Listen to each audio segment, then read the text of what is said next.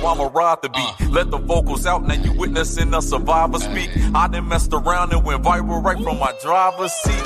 Just like what the industry was containing. I'd rather make a difference instead of hating, complaining. So let me park the whip, it don't matter, rapper or model chick, singer or comedian, perfect. Let's park in politics. Hey, let's park in politics. Welcome to the pullover, let's park in politics. This the pullover, let's park in politics.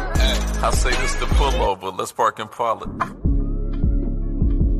Yeah, that's it right there. We parking and politicking tonight. You know what I'm saying? Sounding real good over here. What's going on, everybody? How y'all feel tonight? Lockout Men back at you with the Lockout Men podcast show. Welcome to the show, everybody. Y'all can come in whenever y'all feel like coming in, but when y'all do, just make sure you hit that like button. I'm just saying, that like button shows YouTube that you guys messing with me. Hey, just hook a brother up. That's all it is.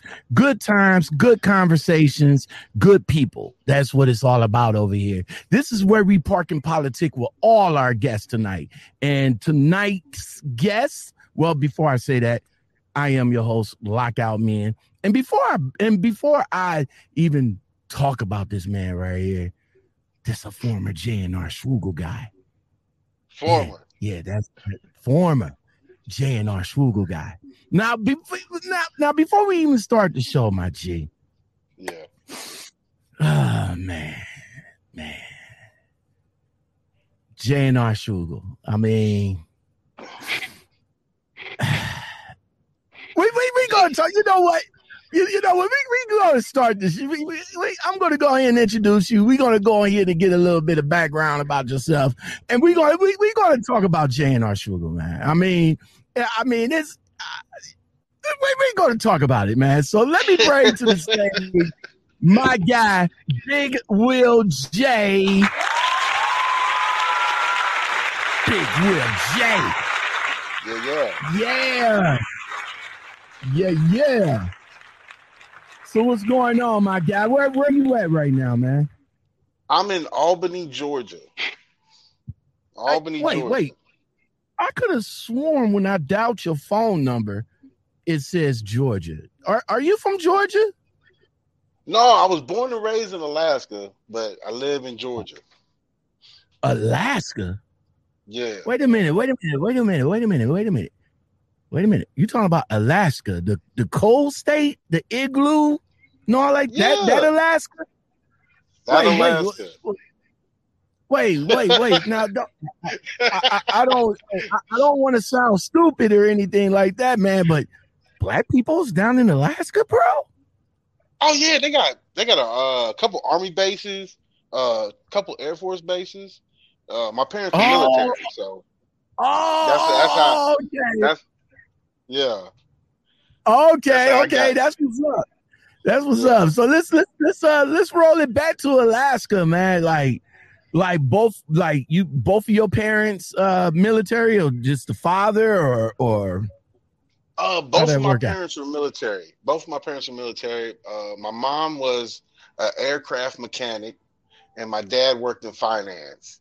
So they met in Alaska, and then had me and my sisters, and it's a beautiful thing. But my parents are from my dad's from Toledo, Ohio, and my mom's from because I know you a Cleveland guy. Yeah. 216 all day, baby, all day. 216, man. So your father's a Toledo guy? Yeah, he is. What about your mom? My mom, she's actually from Columbus, Georgia.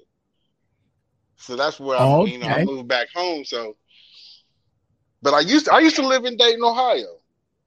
Okay. So Columbus, Georgia, Toledo, hooked up in Alaska, and out pop you and how many siblings? Two sisters. Oh, two. So I'll pop 3 kids down in Alaska, man. Yes, sir. How was, man? Look. I watch too much TV, bro. I watch too much TV, man. So get me caught up, man. What was life in Alaska like? For real? it's not like TV. You got the biggest city is Anchorage, right? And it's just a melting pot of different communities. I'm talking about. You're not going to find the same person up there twice. So it's really good. It's really nice. The great outdoors, that's true. Everything in Alaska is either going to kill you or eat you. What? You got moose, you got bears, you got wolves, you go into the ocean, you got killer whales, orcas. You ain't gonna get no shark. If you get a shark in Alaska, boy. Piranhas? You even got piranhas down there, bro? Nah, we ain't got no piranhas. Not yet. Keep going the way everything going. Yeah, not yet. They might drop a couple of them up there, but nah. But it's a beautiful place to visit. But is it a beautiful place to live, though? Yes. It's a beautiful place to live. Okay. Yes. Okay. It's a nice place to live. Now you said it is a nice place to live. Ain't like that Hollywood shit with little igloos and all like that. But it is cold though, right? I mean, is it winter? Is it winter 365 days there? No. They got it's actually in the summertime they have 3 to 4 months of nothing but sunlight. Okay. It's like the sun stays up almost 24 hours. And in the wintertime, they have about 4 to 5 months of darkness. The sun only rises for probably about 4 to 5 hours a day. So if you're up there in North Pole, Fairbanks, way out there up north, yeah, you might see some. They don't really have igloos anymore, but the Eskimos do build those for people to actually go and try them out. But I'm not getting it because it's cold outside and it's cold in here, so it's gonna be cold everywhere. Oh man! So what was it life before trucking, man? So what was it like growing up? How long you guys was there before you actually moved back to the States? I was 15 years old when we left North Pole, Alaska, to come to Dayton, Ohio. So I lived up there for 15 years, man. I loved it. So what was it like, man? Like what was it, Little J? What Little J got into when he was up in Alaska? We used to have they got these big dump trucks, and when the summer not the summertime, but the wintertime, they push all the snow in a cul-de-sac. They'll just make a big hill. So we used to play, King of the Hill, sliding. We used to get in a whole lot of trouble, but being outside, because I'm an '80s baby, so you outside until the street light come on. So exactly. That's me. I'm an '80s kid, also, man. I wasn't in Alaska, but when the lights came on and the moms come out with the shot. Hey, it's time to go. It's time to go. Yo, fellas, peace out. I gotta go. Peace out. We got about same time, same corner. Yeah, all right, cool. We'll be right here. We be like the doo-wop kids. Ooh, ooh, ooh, you know what I'm saying? so that's how it was. What was you're a teenager now, so 15. Where were you in school? Like high school or junior high? I was in high school when I left. I was like, I left when I was going into my sophomore year, and it was like a culture shock because Alaska is it's like Cheers. Everybody knows your name. Right. That's it. And then once you get down to the lower 48, it's like Wow. So, but I as a kid, I always visit Georgia and Ohio every summer. Right, Every because your summer mom, I was. your mom's people is from Georgia and your pops is from Ohio. Yeah, so I So they came I kind of came gave, down to about 48. yeah, that kind of Yeah. gave you a good, that's kind of gave you a good balance right there to, to travel between the states. But what I Oh want to yeah. know is, back up in Alaska, back up in high school, what was the female demographic looking like up in Alaska? Oh man. Oh man. 15 years old, high school, you're a junior, you know what I'm saying? You doing the junior proms, you got them females. I mean, what's going on with the females up in Alaska back in the day? This is back in the day. This is before Facebook, right? This is before Yeah, Facebook. This is before cell phones, and you had to call them on a regular rotary phone. People don't know about that. People don't know about that, being on the phone on the couch with your leg up. Like, what you doing? I'm doing all right. What you watching? I'm watching Transformers. What you watching? You know what I'm saying? They don't know the struggle. They don't know the struggle of being on the phone and had to get one of them extension cords to put in to go from the kitchen. The 50-foot extension cord. Yeah. Oh man, that shows my age. Okay, the man, girls. Those both are our ages, man. The girls in Alaska, they ain't no different than the girls down in the lower 48. They just move a little quicker. Oh, they move ain't a little nothing quicker. to do. They move a little quicker. I love all the girls that are in Alaska, man. Don't come back and smack me, because it's the truth. I hear you. So, would you be one of these guys to go back to Alaska, snatch up an Alaskan woman, and then bring her back with you to the States? No. No.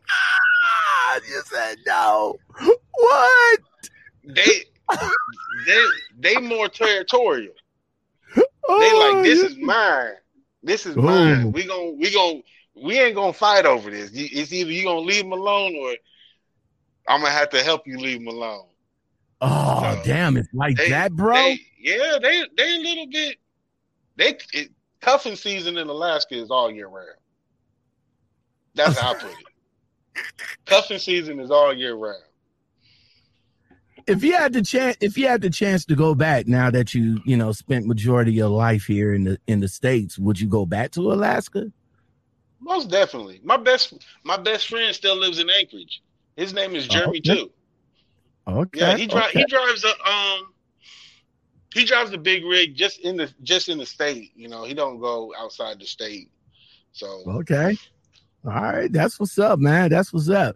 All right, so life before trucking, man. You here in the States? You grew up. You of age. You did a whole bunch of stuff while you was before you got into trucking. You did what? You did fast food. What's that? A cemetery? A cemetery, bro. I worked. Yes, I worked at a cemetery. Now. Oh. I did it for the money, because when you coming out of high school and they paying you $20 an hour, you like, what I got to do? Cemetery? I don't care what it is. A cemetery. Well, I talked to a few people that was doing funerals and all like that. So tell me a little bit about cemetery, because they. I already know from, a couple of female truckers that, that did funeral work, they, the embalm and all like that. But, the cemetery is pretty much the last stop on a person's journey to their resting place. So how do you guys, prepare for the coffins and stuff like that? First off, they would, So there's one particular lady, when she passed away, she asked to be on top of a hill so she could look down on everybody when she passed. Oh, so okay. You know, we would dig the hole, and you know, the family came by and said, "Oh, okay, this is a good spot for her last resting place." And you know, just dig a hole, do the little meet and greet, and put them in the hole, and make sure everything's clean and nice and neat. But it was a very teachable job. I learned a lot from that, as in how to love people while they're here and not when they leave. Exactly. That's why I'm 100 with my moms right now, bro. I mean, even though me and my moms, we, you know, when I was growing up, when I was a kid, you know, I used to be the roughnecking, you know what I'm saying? Not listening to her, kind of wish that she go away type bro. But, you know, as we got older and as we got older and we, you know, growing up with each other, you know what I'm saying? I'm in my 50s and my mom's in her 60s, you know what I'm saying? So every time I go home, you know, I always take it downstairs and just chill out with her and just sit with her and, you know, and just vibe with her. You know what I'm saying? You gotta enjoy your parents while they still here, man. That's right, man. Since I've been trucking, I always try to make, like, I'm probably maybe 2 hours from Columbus, Georgia. I just wanted to pull by my mom's house and just honk the horn, you know, just to know her that, hey, you know, I'm coming through.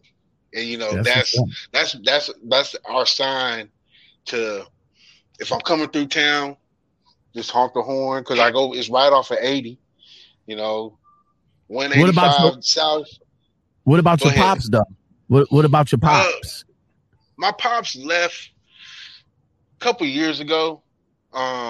He lives in Vegas now. He's living his life, which, you know, you gotta live your life, man. So 77 degrees. You know what I'm saying? No snow. No, my boy Highway Kurt, he's down in Vegas right now, just living it up down there. He's a Cleveland guy too, so really? You know, we was going through all of our shit last week and all like that. He's down there, t-shirts, sandals, and all like that. We up here bungled up like Eskimos and shit. You know what I'm saying? So that's what your father down there doing. Minus degrees, and I'm looking at them people in Vegas like, I wish it snowed just so people would stop they take their shorts and put some pants on, walking around with t-shirts. You see what happened in Texas. You see what made them come up out of their t-shirts and their jeans and shit. I don't think anybody was ready for that. Nah, I don't think anybody was ready for that. So nobody was ready for that.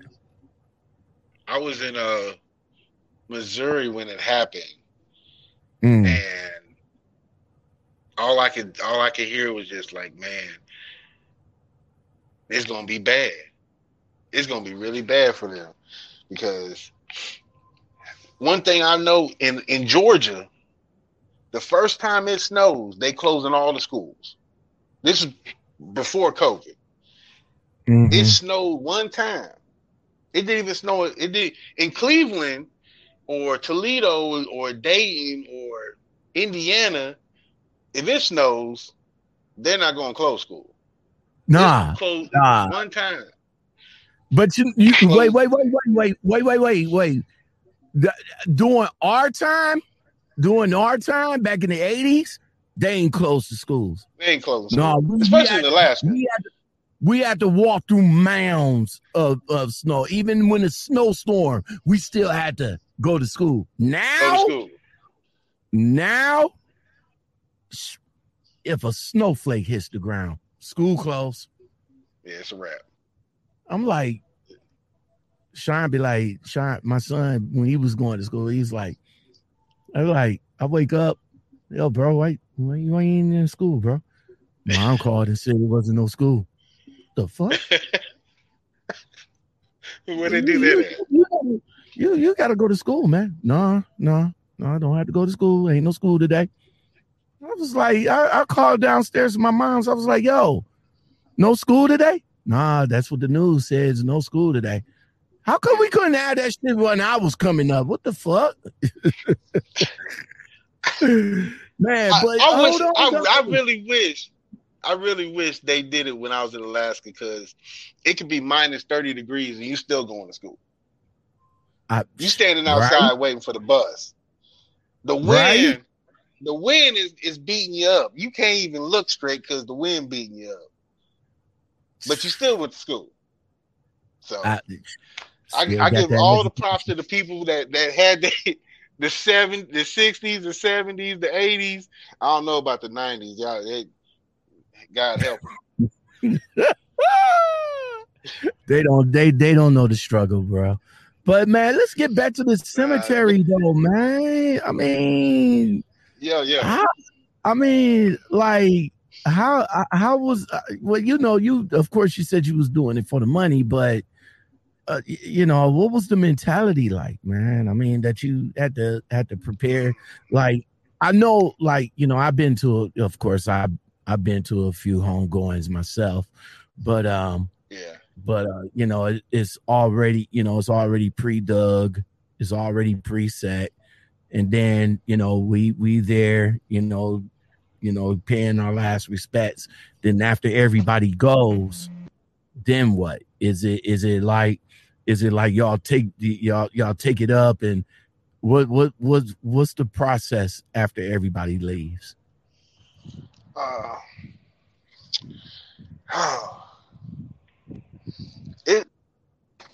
The way I had to prepare myself for the funeral, the seeing people, putting people actually in the ground, I actually had to like walk around and just, because seeing people cry, seeing people emotional is a real big thing in my world.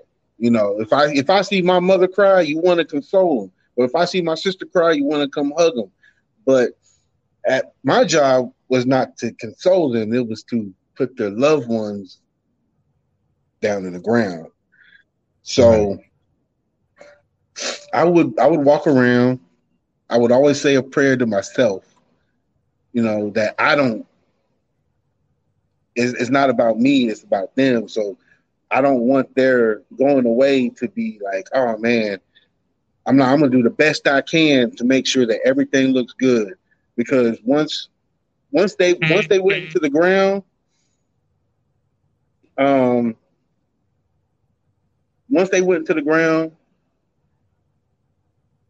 they all left. We took the casket back out, and then we put it down inside the main casket. We sealed it up, put some dirt over it, put their headstone up there, and our job was from Monday through Friday was to make sure that their headstones were clear, clean, and the hardest day was when they had to bury a child that was a preemie. I never told my mom this, because I tell my mom everything. My mom is like, the ear that I go to. This lady lost her child in birth, and the casket wasn't even the size of a small refrigerator that goes in your truck. That's how big it was. You're burying a baby. That was real, real tough. But that job made me say, hey, I could get up every morning at 5 o'clock in the morning and take care of people's loved ones that are in the ground and make sure I do a really good job. Because at 18, 19 years old, you don't have that type of mental responsibility. Exactly. I mean, 18, 19 that years job old. right there taught me a lot going on to all my other jobs that I had. You know, of course, you're in high school, you worked at fast food, but when you leave high school and you don't have no plan for your life, you go to the best thing, which is the money. So, man, that cemetery that had to change. That had to change you for the that had to give you like real tough skin now. Like, you know, that seeing that at a young age kind of put your perspective, your life in perspective, right? Uh-oh. Can you hear me? Check 1, 2. I can't hear you. You can't hear me, or you can't hear me? Uh-oh. I think wait. I think we probably lost connection. Hold on right quick. Hold on. All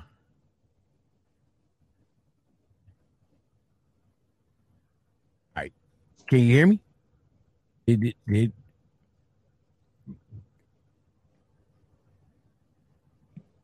You can't hear. All right, what you might have to do. Hold on. Oh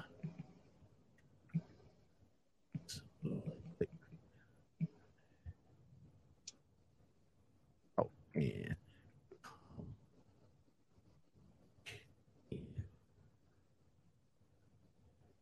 Yeah, that's what happened. You had a message that came through, and that knocked your sound out. So come back, step out, and then come back. There you go. All right, D Nitty, if you're still here, I'm not sure what is going on. I'm not sure what is going on. Whoever's in here, give me a thumbs up, Rush, man, because I can't tell. I can't tell who's all in here. So give me a thumbs up, Rush, everybody, to let me know who's all up in here. All right, can you hear me now? Oh yeah. Okay, yeah. When you had that, I heard the and that might have took you out. All right, so basically what I was saying is being in a position working at something like that kind of gave you more of a purpose in life at that young age. Yes, very much. That taught me a whole lot, especially the boss that hired me. Mm-hmm. He was just like, man, you're 19. Why don't you go do something else? I said, I'm just looking for a job. You know, I don't want to rely on mom and dad to do things for me, because they're only going to give you so much, so you have to earn it. So I wanted to go earn my own. So, but it was well worth it. All right, that's what's up, man. That's what's up. Well, moving on from that, because you had factory work, fast food. What was the interest? What was the interest in trucking came from? I've worked in a factory that built engines for trucks. I've worked at parts, labor, everything, and you got tired of the grind. The grind, even though in trucking you're still grinding miles out, but it's a little bit different than the politics and the he say at factories. I mean, you got factories have more drama than anybody, any place. Period. You mean it's more drama than trucking? Ain't got nothing on trucking. Ain't got when you in a factory, you see each other. So it makes it a little bit more easier to be like, in trucking, I could drive away from you. Okay. I could drive away. But in the factory, you got to work shoulder to shoulder with them. Shoulder to shoulder. So from factory and building all these engines and stuff like that, I mean, that gave you the inspiration to get into trucking? No. The inspiration to get me into trucking, I have two male cousins. On my mom's side of the family, it's 4 male cousins. That's it. Me, my cousin Nick, my cousin Diego, and my cousin Luke. My cousin Luke and my cousin Nick are both truckers. Okay. And there's like, man, you need to get into this trucking thing. You wasting, you just out here spinning your wheels. You don't know what you're gonna do. So I gave it a shot. I went to a technical college to get my CDL, and I had 2 trainers that they were very, very strict, because trucking is no game. You just don't play around with trucking. It's not it's not a joke. It's not a game, but it is fun if you know how to make it fun. But I love trucking. I love it. I wouldn't do nothing else. That's what's up, man. Yeah, there's nothing else I want to do. So the 2 family members was like, yo, bro, come on in. It wasn't like they was showing you the money aspect of it, though. It was just more of, you need to come out here and enjoy and try to sightsee and stuff like that, right? Right. Not just sightsee, but network. Okay. That is the key. Okay. If you get into trucking, network. Don't be afraid to talk to other truckers.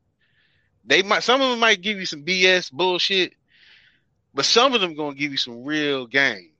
And when I started listening to Lockout Man, when I started listening to you, I was just into trucking. I was just now getting into, all that stuff. And that's how I found the company that I found. But I used to listen to Party Hard, LaShawn Parks, TB, Trucker Brown, and what's the dude? He out west. Oh man, I used to love. He a big brother. The Wright brother. Oh, the Wright brother. The Wright brother. Yeah. He's a cool dude. I like him. And so when I started seeing all these black men and black women getting into trucking, I'm just like, I got to get into this. So I head first, and got out of school, got out of technical college. What school you went to go and get your license? West Georgia Technical College. Okay. If you're in Southwest Georgia, look them up, guys, because there are some trucking schools that like it that you go to, trucking companies that you go to a trucking school, not like my dad. My dad got into trucking, right? And he worked for Snyder. It didn't last long, but I saw that, man, it's a big truck. I was scared at first, but once I said, you know what, if my cousins could do this, I could do this. So West Georgia Technical College, that's their only shout out. Was that what was that by a grant, out of pocket? How did you finance it? In Georgia, I got a Pell Grant, and I think the most I came out of pocket was probably like $500. So it was very well worth the money spent. You go there 4 days a week. They got a day and a night class. You work your butt off, it pays off. That's what I've learned through this all of my 4 years of driving right now. So all right. What was the after coming out of CDL school, what was the training process like when you got with your first company?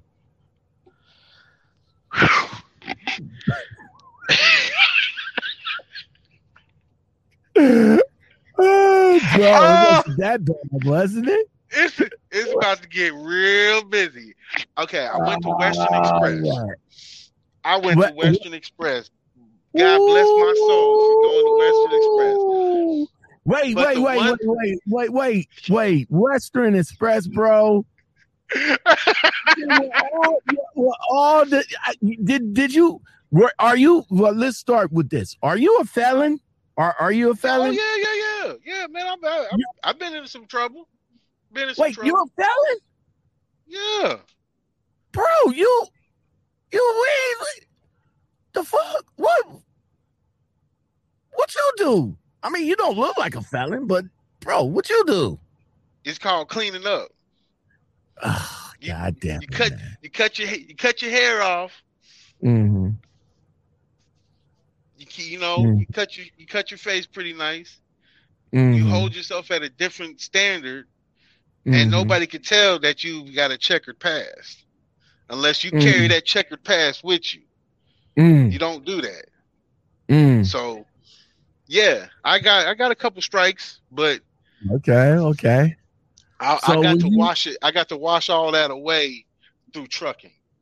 I got you. So coming out of school with a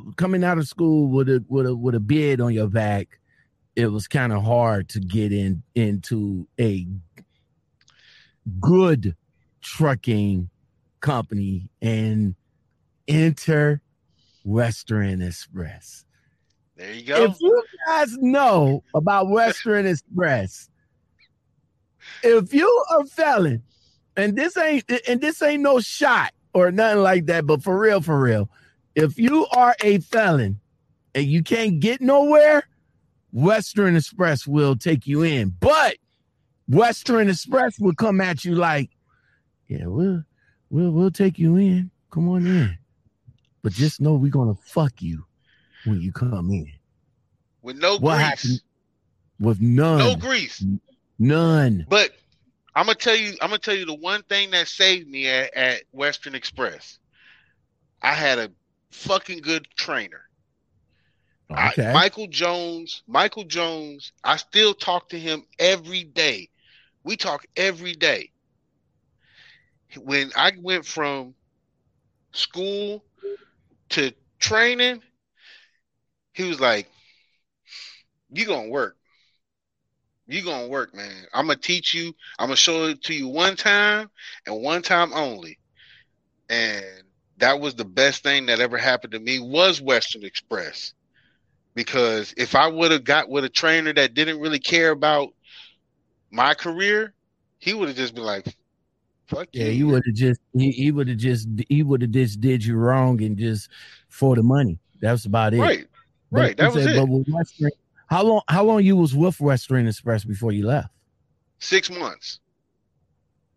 6 months. Out the door. It was that bad. I went to Western Express with a 2-year med card. I'm a big boy. Right. So they put me on this on a CPAP, and you don't have to be fat to be on a CPAP. You could be a 6 foot, 150-pound person and still be on a CPAP. So it's a sleeping disorder. Wait, you already had a 2-year card. So why you was on the? Because they fucked me. They said, "Okay, Mr. Williams, we're going to give you a 6-month card." I said, "I just paid." 2-year card. They don't care. Western Express is the pimp of all pimps. They will welcome you in Roach Motel. They made they made you do another physical? Yeah. After you already had your 2-year card? Yes. Wow.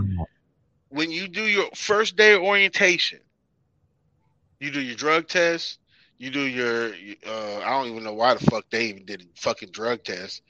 You know, one thing I don't do is I don't shit where I stay. Okay, I feel you on that.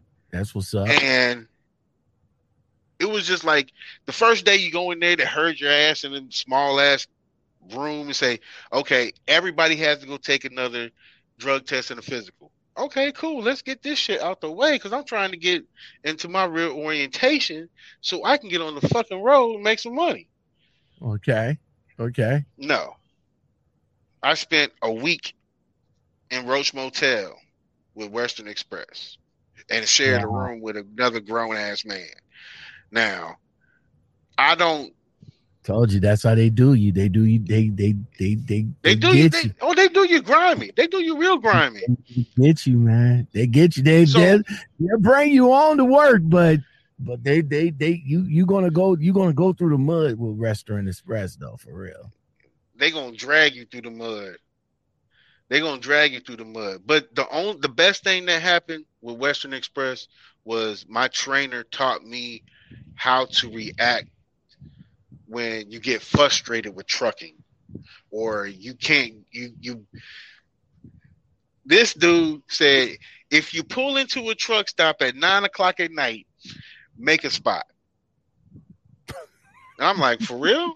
You want me to make a parking spot? He's like, yeah. He's like, you see that guy over there park right beside him. He's like, aren't they gonna tell us to move? Easier. No. Yeah, hey, easier said than done, bro. Easier said than done. And he made me park. There's been plenty of truck stops that I went to that you couldn't even make a spot. If you tried, you guarantee to be fucked up in the morning. I'm just saying. Oh yeah. I left Little Rock, Arkansas at a Pilot and woke up with 2 trucks parked in front of me parallel. I wish I should have took a picture of it, man. I was just like, bro, I need to get out, bro. Huh? I need to get out, bro. You gotta do that. Right. You gotta, take your time too. Just don't start your clock. Don't start your clock just for me, but you gotta get out the way. But Western Express was my stepping stone. How long between Western Express and your current company where you at right now? How long you been driving? 4 years. 4 years. All right. So Western Express, you bounced out of there 6 months.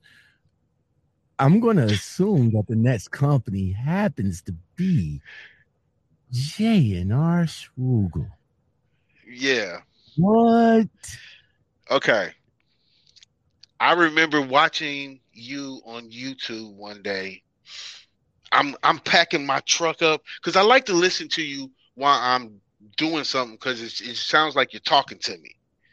It doesn't sound like you're talking to you. It sounds like you're talking to me. So I would listen to you, and you was talking about J&R Schugel, and I'm just like, fuck it, man. I'm about to leave this damn company. I don't know what the hell I'm gonna do. So I checked him out. I gave him a ring. I gave him a call. And she asked me, I forgot who it was.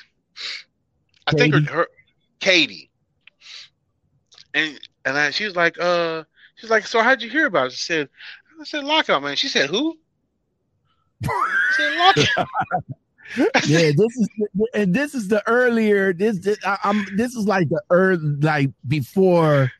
We actually had a back and forth because when people would call in and they'd be like, well, we heard about you from Lockout Man. And that's when she started putting 2 and 2 together. She went to the internet and started pulling up Lockout Man, and she saw me, and that's when she called me up. She was like, hey, don't you know we got a whole bunch of people coming in because of you? Really? Yeah. So yeah. So November 1st, I get on the plane and I fly to Minnesota. Minnesota. It was cold as fuck. They didn't bring you down. They didn't bring you down to Ohio, bro. With my dude. They didn't take you there. They had to bring you up to Minnesota. They took me all the way to New Ulm. Now, I've been in some strange places, but if you ain't never been to New Ulm, Minnesota, or drove through it, your life will change. Because literally, everybody will be looking at you like. And New Ulm New Ulm, Minnesota, is like real slow. I mean, really slow. It is really real slow. I mean, to be honest with you, if you want to retire and live out your twilight years, New Ulm, Minnesota will be the place to go. I say the only downside is the wind. I mean, is the weather, because they get it up there. But if you want to be cool and relax and live out your twilight years and hit the cigar while you're on the porch with your leg up, New Ulm, Minnesota will be the place. But they got you. They got you up there and hemmed you up with Mr. D, huh? What was all that like, man? I mean, what was the whole experience? Because we got together when I was in the trucking group. Now everybody that was in the trucking group, we was all vibing with one another in the trucking group. You know what I'm saying? We was all vibing in there. It was one guy that was in there that I couldn't fucking stand. And I made it a point to try to run into him up at the terminal. Yeah, but it never manifested. But I think things kind of took a crazy turn when I actually left. When I left J&R Schwugel, and I kept coming in there posting new place where I was at. They didn't like that. There was people at the at the terminal in New Ulm that was like, "Oh, did you hear about?" I'm like, "Who the fuck is y'all talking about?" It's like, well, I'm like, damn, it is what it is. Yeah, that's all it can be. But you can't hate on the man because he left. They hated me after I left. I was like the Don. I mean, not even it's the same thing with the company as a whole too, because after me and Don decided to part ways, I called Katie up. I did that one video after Mark did the video about the lease there, and after he did the video, I was like, I had somebody that kind of helped me to it, and then somebody asked me about the leasing there too, and I was like, well, I'm not sure the leasing because I was a company driver, but I'll look into it. And then when I found out, everything I found out, I put the video out. So I called Katie up maybe about a couple of days later. And I said, hey, Katie, I was like, hey, look, I still got people calling me and asking me about J&R Schwugel. I said, why don't we do a updated, make the call type deal? I can't talk to you no more. What? Why not? They say they don't want you talking about J&R Schwugel no more either. So if you don't mind, can you not talk about J&R Schwugel no more? I was like, what?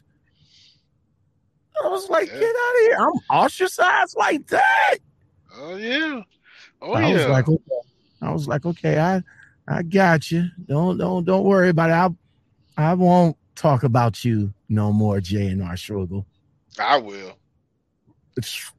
Bro, I will. I already did. But what was your experience? What was your experience in the beginning, and why did you leave?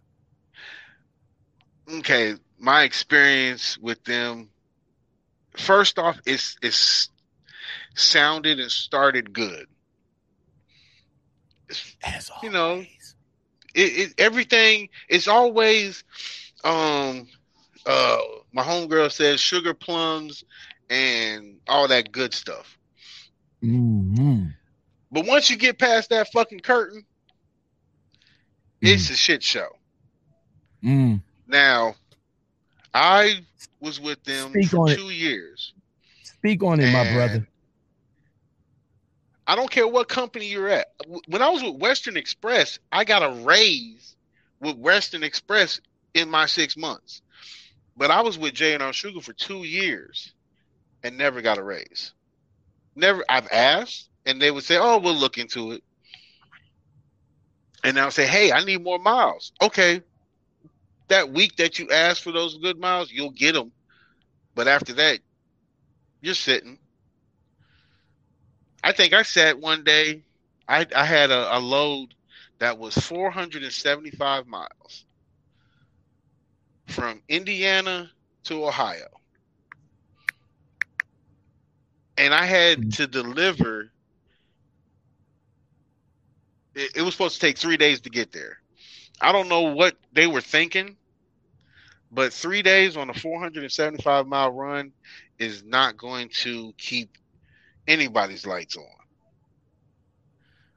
on. There was one point where I got sick in my truck, and I told them, I said, "Hey, I don't feel good. I can't pick this load up. Are you sure? Why don't you just pull over and take a nap and start up in the morning?" As a rookie, I considered myself a rookie at that time. That's what I did. I got up, still wasn't feeling good. But I did the dumb thing and I kept on going. I ended up twisting my ankle in Pennsylvania. I had a load that was going from Pennsylvania to Union City, Georgia. I didn't make it to Union City, Georgia, because I got to Statesville, North Carolina, and ended up in the ICU for 5 days. Wow. With my body shutting down because my driver manager did not want to listen to how I was feeling. Wow. Who was your driver manager at the time? Katie, not the Katie you had, but Katie Neatbelt. Oh, okay. And see, that's the thing. When I was with Katie, I don't know what happened. I was getting miles. I'm talking about really good miles every week, consistently. But it took a decline. I don't know what time it did, but it started taking a serious decline. So I almost died in the J&R Sugar truck. What? And the only way the Lord saved me from that, and my mother. My mom called the state troopers. I sent a text message to her and told her I'm at a rest stop in North Carolina. There's a lot of rest stops in North Carolina. Right. And she found out, I told her which way I was coming, and she figured out which rest stop I was at and sent the paramedics to me. The paramedics came, took me to Statesville, North Carolina hospital, and I spent 14 days in the hospital. What? I didn't get not one phone call. What happened? I was sick. I had the flu, pneumonia. My heart rate was dropping. My kidneys were failing. But this is the kicker. I told my driver manager 4 days before this happened, I don't feel good. Oh, just sleep. Just go. Just take a reset or something. Go to a hotel and rest and start back up on Monday. I did it. Got back in the truck. Didn't feel great. So when you talk to other people about driving, is you listen to your body, you listen to your mind and your heart. Exactly. And that's what you go with.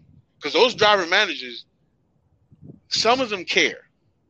I'm not going to say all of them don't, but some of them care. And it's very, very small few driver managers that care. And so you told Katie, hey, I'm not feeling right. She was the one that was like, okay, well, just, sleep it off or something like that. Sleep it off.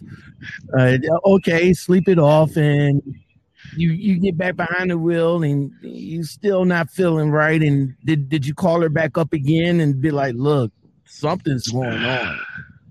I drove 750 miles with the flu and pneumonia to North Carolina and pulled over and called her and said, this load is not going to make it to Union City, and I don't think I will either. She said, I had my mom on the phone, and I wish my mom was awake right now, and I'd give her a call just so she could tell you. She heard it she heard it just as much as I heard it. She said, well, you need to get there the best way you can. Wow. And I hung the phone up. I called my mom, and I said, Mom, I don't think I can make it. I went to sleep. I woke up in the morning. There was another J&R Schugel driver honking his horn, telling me to switch trailers. I was so tired and so exhausted that I just did it, and I didn't even hook the trailer back up. I just backed into it. I didn't lock nothing down because that's how sick I was. So fast forward. Yeah, your mom called the paramedics, and they was able to come, and the state trooper. They came there. They see that you wasn't in no good shape, and they took you to the hospital. You was there at the hospital for 14 days. What about days. Did J&R Schugel try to get a hold of you? Try to find out? Hell no, they didn't. I'm sorry to go off on you on that one. No. You know what they did? You know what they did? They ran every drug test they could. When my mom, when I woke up in the ICU, she said, they ran some tests on you. I said, what kind of tests? They ran drug tests on you. They wanted to know if you were drugged up in their truck. I passed every single one of their tests because I told them, I said, when I got out of there, I had the biggest conversation with John Euchre. He was the reefer supervisor. He was, he's the reefer. Go ahead. Well, to me, he was a cool guy to me. He is. Oh, okay. He is. John Euchre was the only one that said to me after my whole ordeal in the hospital, "Are you okay?" Because the first thing I did after I got well and was off for a whole month, because I had to get all the muscles in my leg to work again, because when your body starts to shut down, your muscles shut down. So I had a walker. I was a 38-year-old man with a walker. Damn. Yeah. And my mom's a school teacher. And she had to take time off from school to take care of me. And The first thing J&R Shugel did after I got home, they said, "Oh, we're sorry that it even happened." I said, "Well, if you listen to your drivers, you don't have to listen to all of them because some of them are just pieces of shit. But listen to the ones that are honest with you and say, hey, I don't feel good. I need to take a break." Listen to them. What you been in the hospital for 14 days and the truck's still up at the rest stop. What did they send somebody to come and get the truck or? My mom went and cleaned it out. Good bad. You know, she cleaned everything out, took all my stuff out of it. They came and got it, took it back to Ellenwood, Georgia. That terminal is fun. They took it back. They took it back to Ellenwood, and they said, "So whenever you come back, do you want that same truck?" I said, "Why would I want that truck? That truck did not have an APU that worked. It didn't have no AC in the summer, and it didn't have any heat in the winter. So no, I don't want that truck." So you basically got wait, hold up. They had you in a faulty truck? Yeah, I was in a faulty truck. So they knew I was in a faulty truck. So that probably could have. It could have been a lawsuit. Yeah, it could have been a lawsuit, but yeah, you know, yeah. I have a praying mother. I have a praying mom, and she says, "No, that's not the way. You know, there's another way to get your message out to people about what not to do, what you should do." And I got. There's a trucker, CP Trucking. He went to J&R Shugel with me, and he has a YouTube page, and I would always tell him about what's going on with me. Mm-hmm. And he would talk about it, but it wasn't really. It was mainly about, you know, he kind of compartmentalized it, you know, made it smaller for everybody else. But yeah, I was in a faulty truck. I was in a real faulty truck. I was in Houston, Texas, where the temperature was 102 with a heat index of 115, and I didn't have air conditioning. Wow. So I went and bought a fan. And this fan, it was a little Mexican lady. She said, "Go get a bag of ice, cut a hole in it, put it in your cooler, and put the fan on top of the cooler." On top of the cooler, so yeah. And I made my own air conditioner. Yeah, I was told when I think that the very first truck I was in when I got the J&R, that the motherfucking AC went out.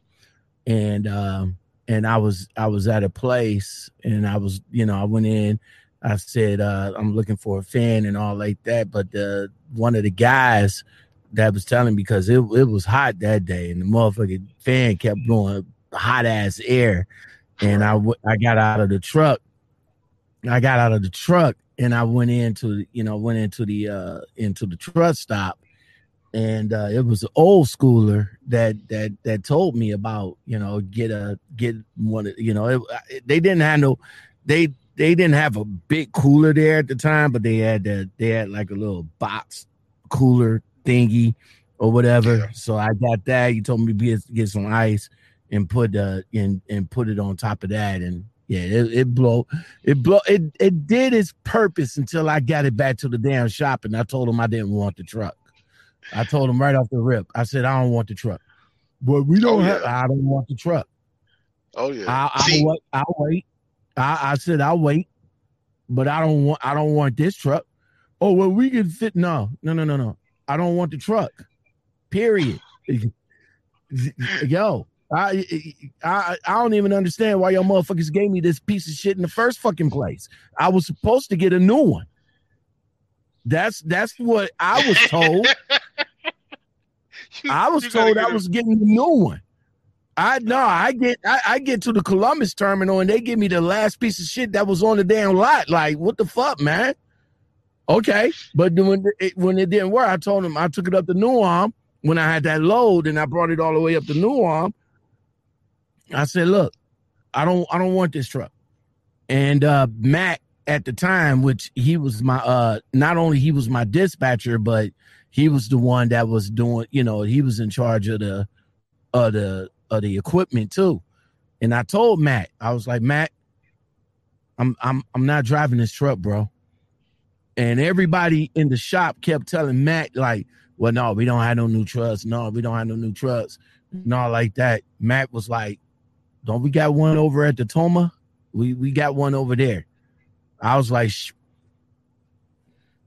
get me over to Toma and I'll take that truck. And that's exactly what he did. He got me over to Toma. Like I said, Matt, even though he was an asshole, but he was a good asshole to me. So I was, when I was telling everybody in the videos and all like that, my experience is not going to be like everybody else's, and damn sure ain't going to be like yours, bro. I mean, you God damn it, man. So after the hospital and getting yourself back together, you went back to him? What was it like going back to him? When I went back as a fucking asshole. I turned into a whole asshole. I was cussing driver managers out. I was cussing other drivers out, because if you can't listen to me and understand what I'm trying to say to you, I'm done with you. So my patience was very thin with J&R Schugel, from the mechanics to the president. And the thing is, the president is not as bad as what people say he is. He listens. And yeah, he was a good guy. Really good guy. I was in New Orleans. This is when I got my new truck. Well, refurbished truck. He's like, what are you doing? I was like, I'm washing my truck.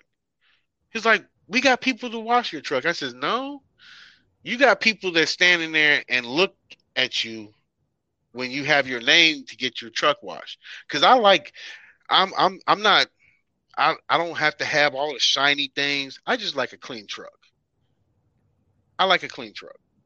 And shit, I never washed my truck. My shit was dirty. I kid you not.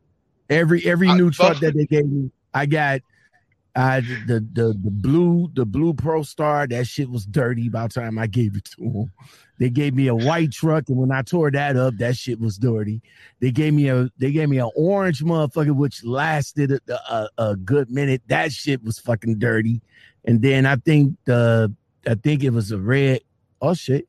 I think it was a red truck that I had. That shit was dirty too. All right, so hold on, y'all. He bounced out for a minute. TBE trucking was good. Freeway Kenworth was good. I hope you guys enjoying the conversation. He should be able to pop back in here in a minute. So let's give him a minute to pop back in here, and we will pause for this station identification. Oops, hold on. Let's go back over here. Hold on. There we go.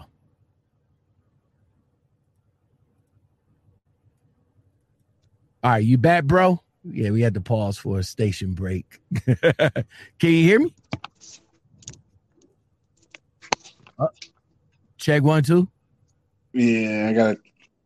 I think your headset probably might have went out. Nah. Oh, it didn't go out?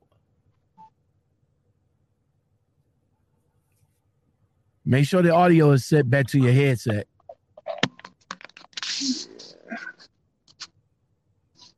Come on, where you at? I mean, I hear you. You don't hear me? Yeah, I hear you. Oh, okay, you try and set it back to the headset. Yeah. All right, would you just go into the audio part where it says Cam Mike Go to audio, and you should be able to set it for that. Yeah, cam mic, and then go to audio, and then your mic. There you go. All right, there you go. Check 1 2. We good? There we go. Okay. Nah, so I was saying that, you know, I never, none of my trucks was washed. I just workhorse them motherfuckers, man. I did too. From driving in Wisconsin and Massachusetts with the sand, the dirt, all that. But one day I wanted a clean truck. I just wanted a clean truck, so I was out there washing it myself. And he says, "You know, we got people that do that for you." I says, "But they don't want to do it." I'm sitting there because you know you got to go put your name on the list, put your truck number and all that bullshit. I sat there for 6 hours, and all he did was wash out trailers. So it was an older guy. I forgot his name. I wish I knew his name. He says, "Every time you come here, come to me and I'll wash your truck." I said, "I really don't come here that often, but sure." He washed my truck up, and he said, "I appreciate you for not cussing me out," because a lot of truckers cuss those guys out because they don't want to wash. They might have something to do. You know, we don't know. But he said, "I appreciate that you didn't cuss me out." But J&R Shugel, so after I got healed up, I went back to work. I went through 3 or 4 driver managers. I actually had my homeboy that worked for Western Express, that was my trainer, come to J&R Shugel. It didn't last long. I was about to say, you really think that was a good idea? It didn't last long. Wait, did you get the how much of the 1,500 that you got before he left?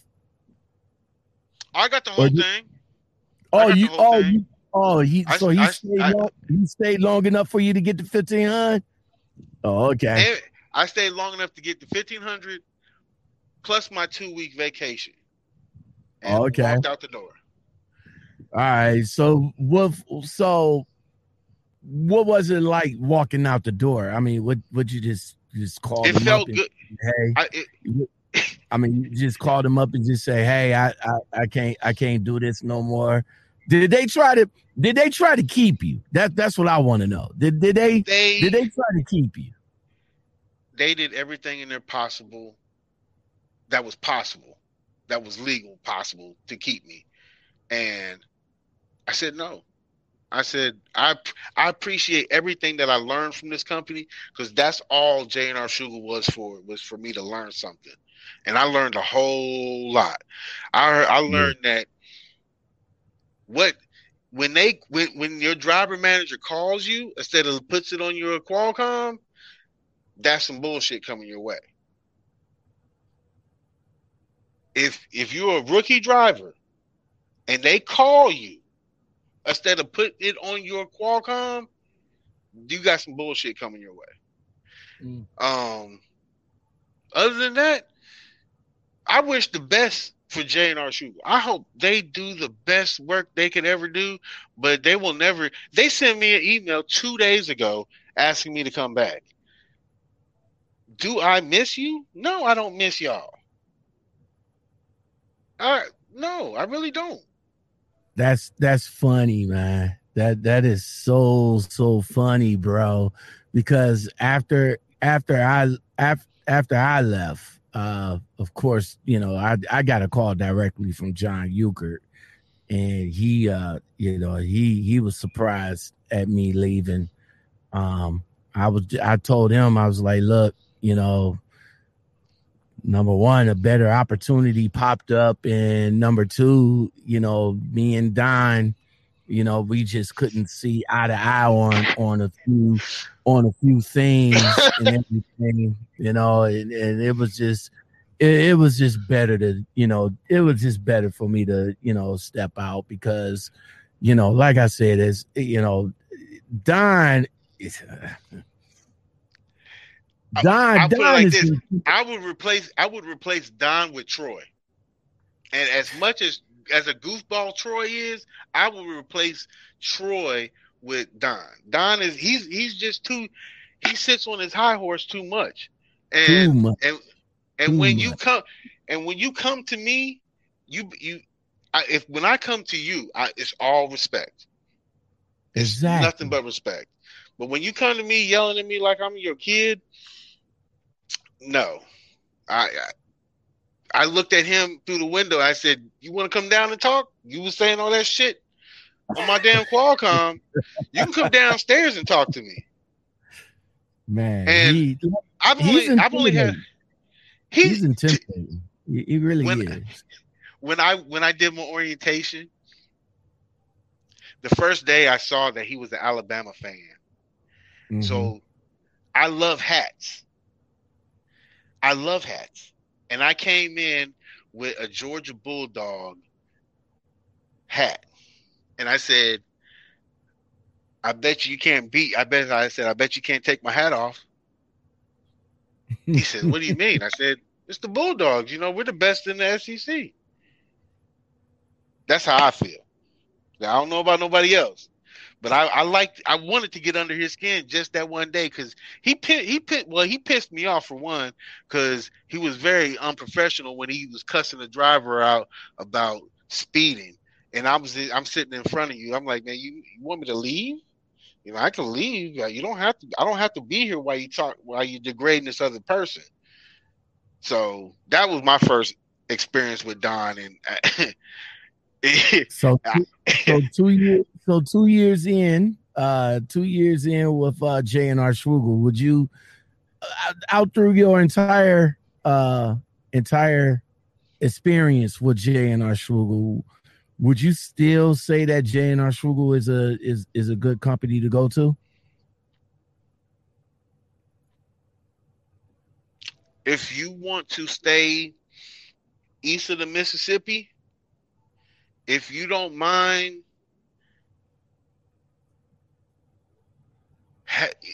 being in, it's a good company, but if I tell anybody, if they want to go to a company as J&R Schugel, I would say, I'm going to tell you 5 things. These 5 things are going to be very important to you. 1 is home time. 2 is pay. 3 should have been, number 3 should have been 1, but your safety. 4 and 5 is all mechanics and all that stuff. But no, I wouldn't tell anybody to go to J&R Schugel because they will bullshit you, and then they'll pull the rug under you and tell you it's your fault. So now, I mean, I as for a rookie coming out of school, yeah, but as a veteran coming into J&R Schugel, no. If you want to get to learn a learning experience, they will teach you. You will learn. I'll put it like this: you'll learn how to drive from Minnesota to Pennsylvania, back and forth, that so well that you'll know every rest stop, truck stop, travel plaza from there, from Minnesota to Pennsylvania. That was my weekly before I would go home. How do you feel about, now let me ask you this. How, like when you came in, I think they just changed over the pay schedule to that P3 shit. How did you feel about that, man? It's a fucking joke.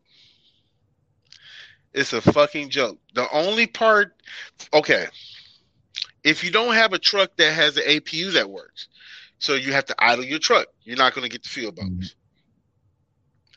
if you want to get the mileage bonus, you would have to get on your hands and knees and beg for miles. You would have to say, hey, I need at least one California run, which is far and in between because they give it to the team drivers. So the P3 it's called catfishing, people. The P3 is catfishing. Tell them again. You're going to get catfished. Tell them again about that P3 bullshit. When I came in, I mean, I forgot what they had before the P3, which was a hell of a lot better. But as soon as they changed that over, it's like five things that the camera, the clock, it was so much bullshit. I didn't even get all five. I got all five of them once. One time. One time. But after that, it was just the average of the four. It was like 4 cents. It was like 4 cents. I think it was like 5 cents altogether, but it was like 4 cents with the other ones. So along with your thoughts on that P3 bullshit. It is bullshit. You're gonna say, okay, we're gonna save fuel. How do you save fuel? I'm not gonna save any fuel going up and down mountains at 45,000 pounds. Up to show. Virginia. 77. Painful. Cut it out. You are not going to get that fuel bonus. No, you're not. 20 and they trust was governed at 65. Going up and down them fucking mountains was 45,000 pounds. You doing 25 period all day. All day. That motherfucker international LT was strained so fucking hard. It's crazy. And then when you go down on an incline, you so fucking happy that you going down the grade to get that speed up. But then you got the motherfucking crawl climb going snitching on your ass. You're going over the speed limit, and guess what happens? You go over the speed limit. Guess who call you? Motherfucking bald ass Don. That's who gonna call you. So Exactly. I got the calls all the fucking time. So can you tell me why you speeding? Because I'm going down the hill, bro. You know what happened when they called me? The truck don't go no faster than 65 fucking miles an hour on the pedal. So the only way that I'm speeding, bro, is the fact that I am going down a hill. And I'm speeding between 65 and 70. Speed limit is 70, bro.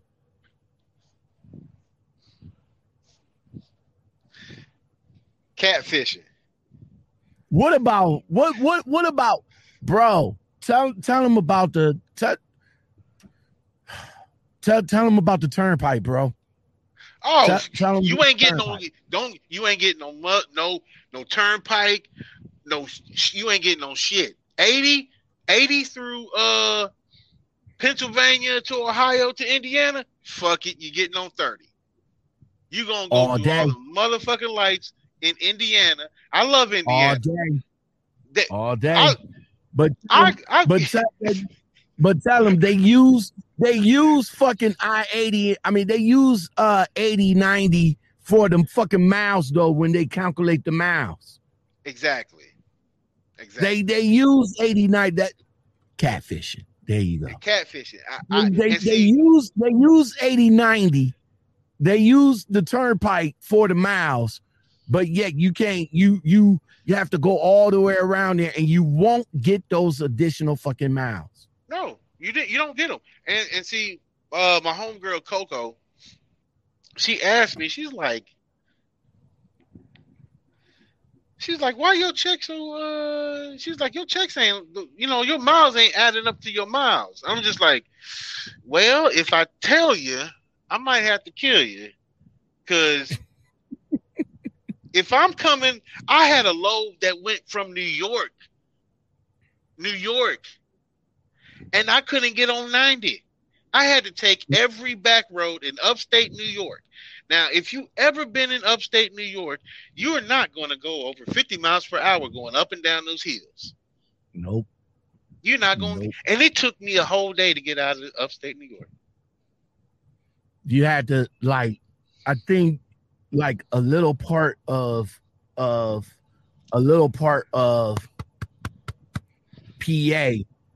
you could take the turnpike.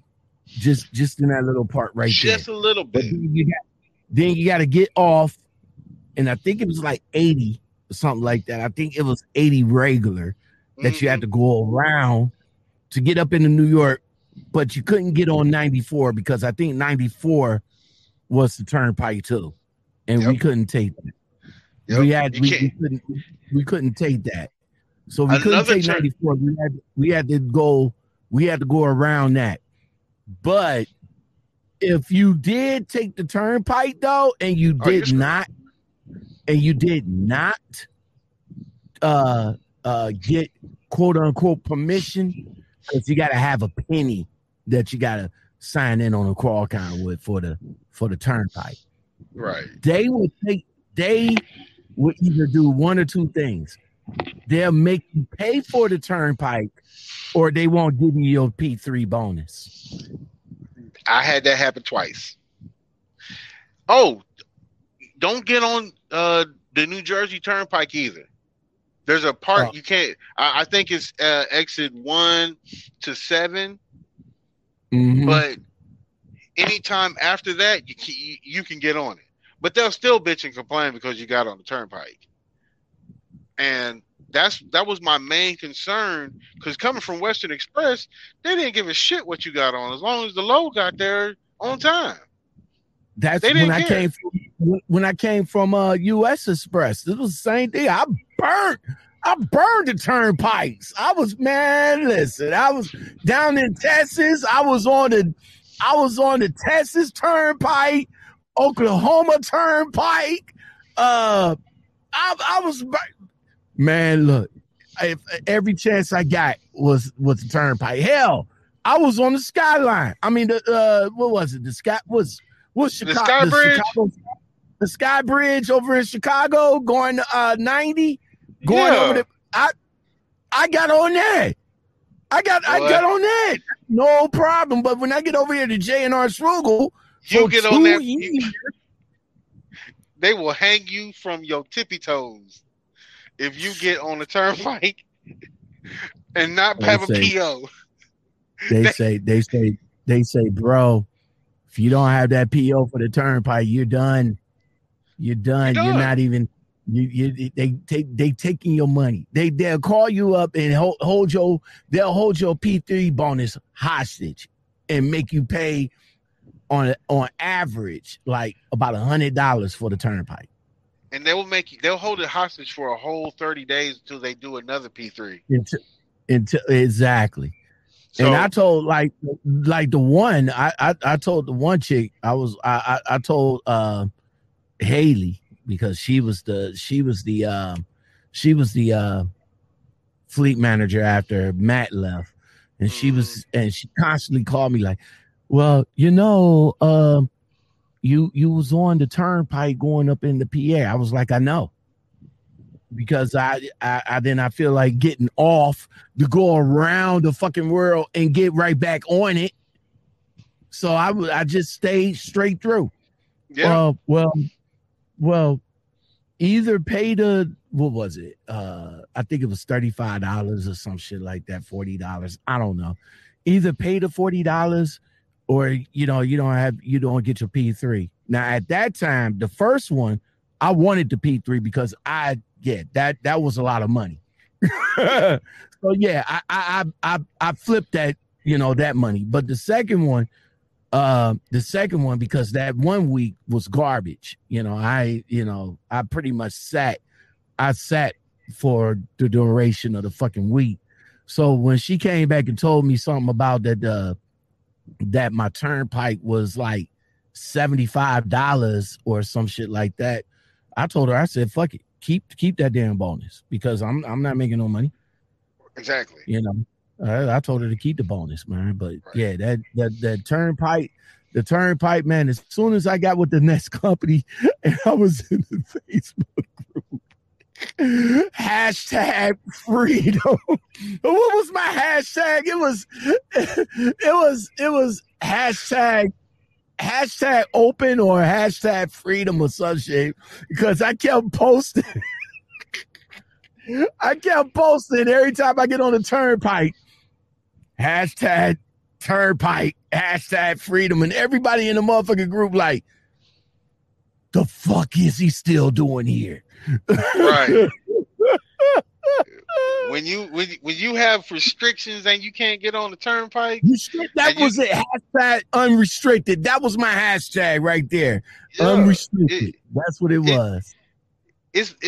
How can I put it? The company I'm with now, I get on whatever I want to get on. Same here. The whole Oklahoma Turnpike. I don't know which one it was because I was so happy to get on it. And I got on it and just rode. It's like, this is what it looks like. I stopped and took a picture just because I'd never been on that turnpike. And I don't take a lot of pictures. Take a picture, bro, for real. I had to. I had to. Man, I know you had to take a picture of the big, what is it? Big, I forget what it is. Big Country or whatever. They got that big Indian at the end of the turnpike. The bus stop right there. So you said you had to take a picture of that too. I had to. Hey, are you still in? Are you still in the JNR fucking group? If I am, I need to take myself out because there ain't nothing there for me no more. You don't even post anything no more. But this one thing, I just stayed in there just to fuck with them. And it's easy to fuck with them. All you got to do is just say one wrong thing. Oh, they pull their pants up to their goddamn fucking chest and want to beat on their chest and be like, oh, that's not how we do things around here. I don't give a shit. I ain't getting paid what I'm worth. Now, if you have a good driving record, yes, I had a couple loads that were late due to the weather. Maybe a couple of them because I slept in, because I was tired, because I didn't get to go home, because they forgot my home time. Yes, I told them I was going to be late because y'all forgot my home time. What the fuck you forget my home time? Oh. Are you serious?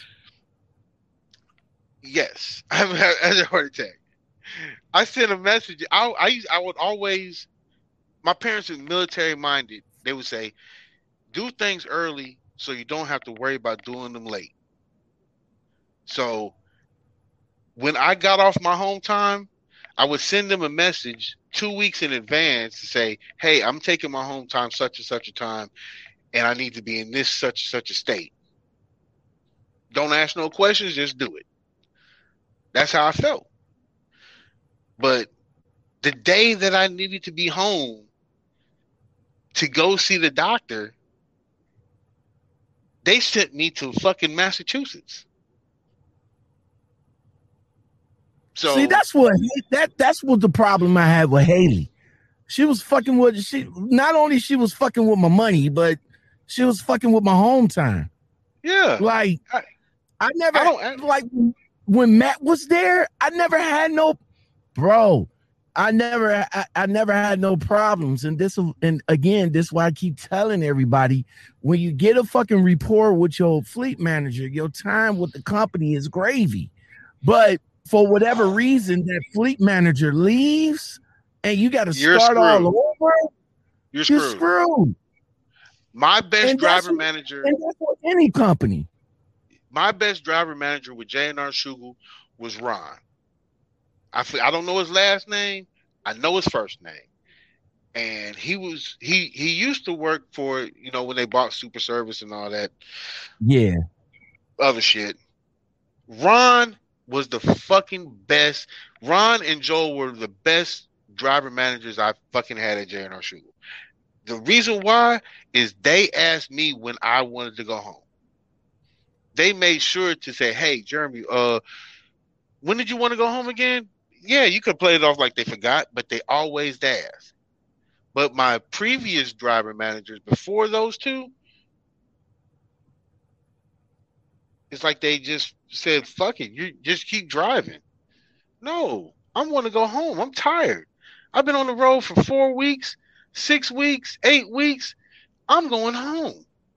Speaking of your time there, what was your company or was your lease?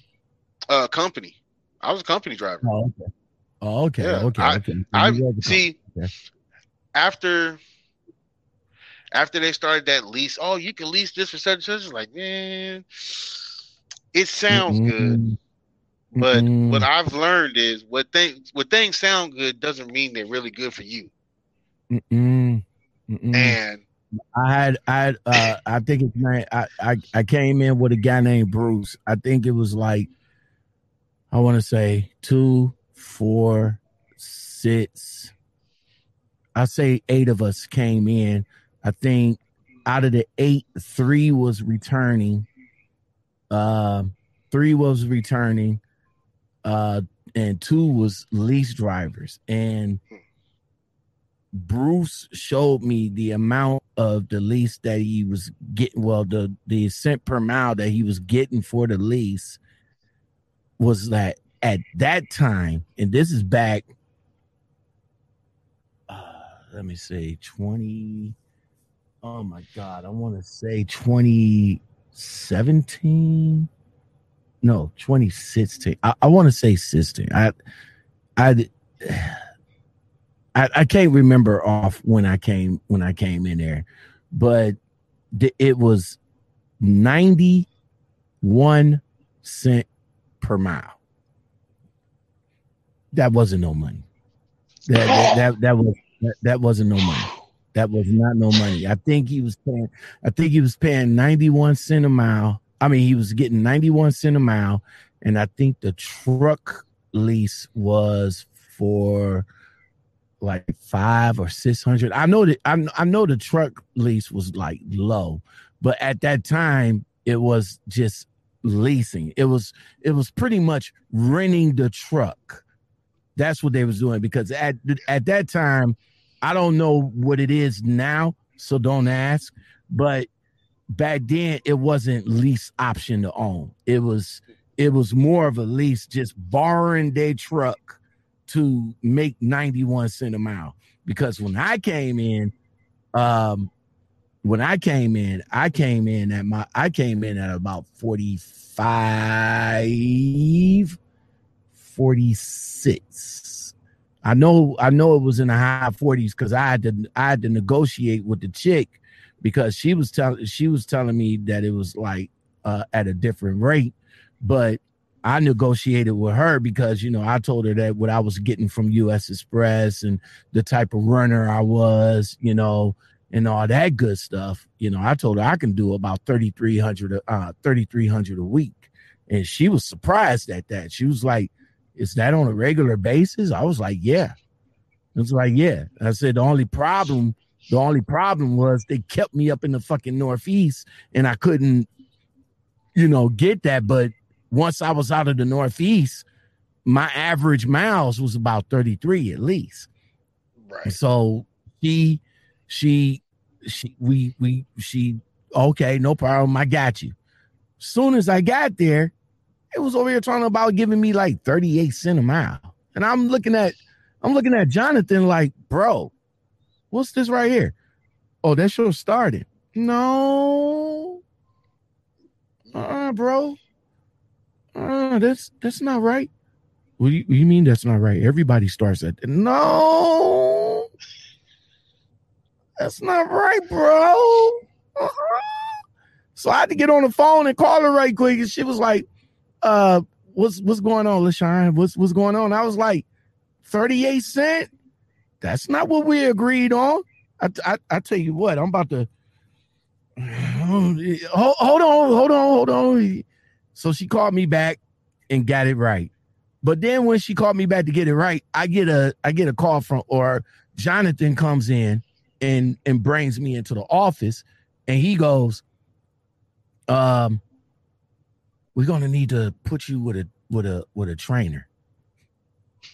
The fuck you mean you're gonna have to put me with a trainer? I got 2 years of experience. What you talking about? You gonna have to put me with a trainer, bro? No, bro. I'm not going out with a trainer. Why do I need to go out with a trainer for? I know how to fucking drive. Shit, I said, didn't you just see me float them fucking gears on that motherfucking manual that you had me driving all over the fucking city? And you want me to go back out with a trainer, bro? For real? Get out of here. So, they went, I guess him and her went back and forth, whatever, and and everything, everything was cool. But like I said, man, like you said, it's catfishing. It's, you get in. It's about, again, if you do go to JNR show, just make sure you get a good fleet manager that y'all two can vibe with. You know what I'm saying? I know it's gonna take time, and that's what any company that you're gonna get with. It's gonna take a little bit of time, because y'all got to build that rapport with one another. Right. But when y'all get it, then it's cool. Yeah. Y'all just got to make sure y'all keep it. Because after that person leaves and you got to start all over, that's when the shit is garbage. That's when it's garbage. I was gonna leave when Ron left. When I found out Ron was leaving, and I couldn't leave because I wanted my 2-week vacation, because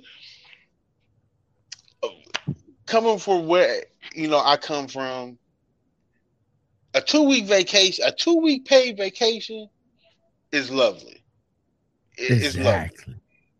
I mean, I said, you know what, I'm gonna stick around, I'm gonna do this, and after my 2-week vacation, I'm just gonna leave the company and say, hey, thank you, but I'm out. And so John called me. John Euchre called me. He was like, "Are you sure?" I'm like, "Yeah, man. I'm done. I'm done. There's nothing else." I used to call him the pallbearer, because every time when my homeboy left, John Euchre called him. When there was a girl she went through the orientation. She had 6 years of driving. And she did 1 week and said, I can't do this. John Euchre called her and said, you sure you want to quit? I'm like, God damn, they really need truckers. They really need people to put in them trucks. Bro, when I literally put them motherfuckers on the map, bro, when I put them on the map, they made me the fucking ambassador of that bitch, yo. I put it like this. After I started there, they would always put this little thing out like, oh, we got these new group of people in there. And see, Ellenwood, Georgia. They got a terminal in Ellenwood, Georgia. It's an experience. That's all I can say. I ran into one of those guys. I said, oh man, I see you. You started? He said, yeah, man, this is my first week. I said, so how'd you find out about this company? He said, a guy on YouTube. I was like, black dude, wear a lot of hats. I was like, yeah. He said, does he still work here? I said, hell no. I had one of my guys. I had one of my guys reach out to me. And they said, Lockout Man, I went up to the New Ulm terminal to do orientation, and they asked me how they found out about the company and this, that, and the third, and he told him, he was like, yeah, it's this dude Lockout Man on YouTube. He did a lot of videos about you guys and all like that. Don got mad at the dude. He was like, "Don't mention that guy's name no more." I was like, hold on. I said, it's like that, bro. He was like, yeah. He said, Don do not like you at all. Like you. I said, God damn it, man. I mean, I don't have a problem. I don't have a problem with Don, on an offset. But I am going to give you my opinion. I am going to give you my experience, know. I mean, me and Don at the last part of my days there, the things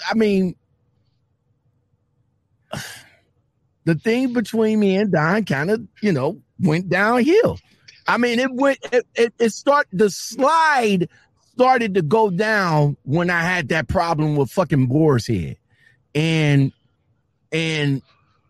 when that's a nightmare. Boar's Head is a nightmare. Oh my God. I got so you guys already know the story. I think I've told it plenty of times. Make a long story short, the temperature wasn't right.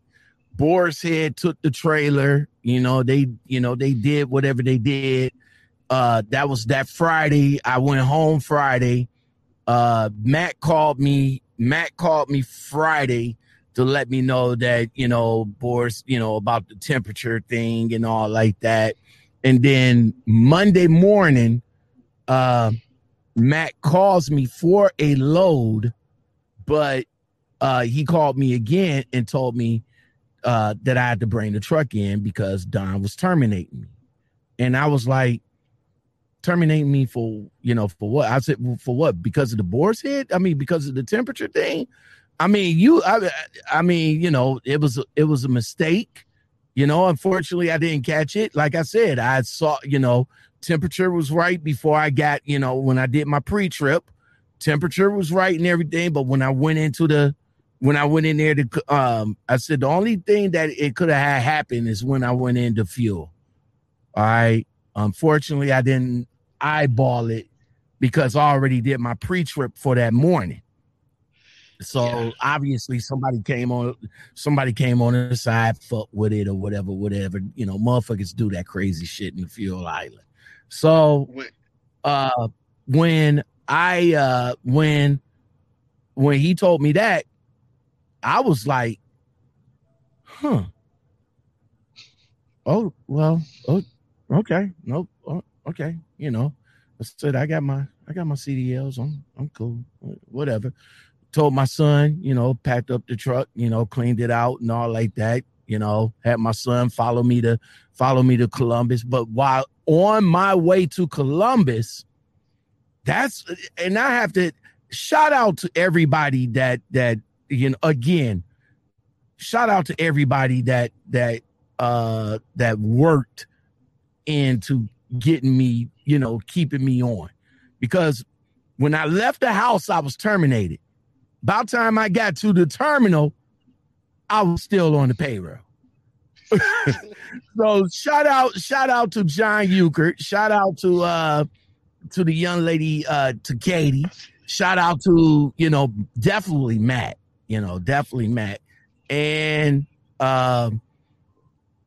the girl in payroll has something to do with it. And Judy. Was it Judy? Yeah, Judy had something to do with it. And the chick in HR, I forgot her name. I just talked to her just a couple of weeks ago too. I forgot her name. It was a very big deal.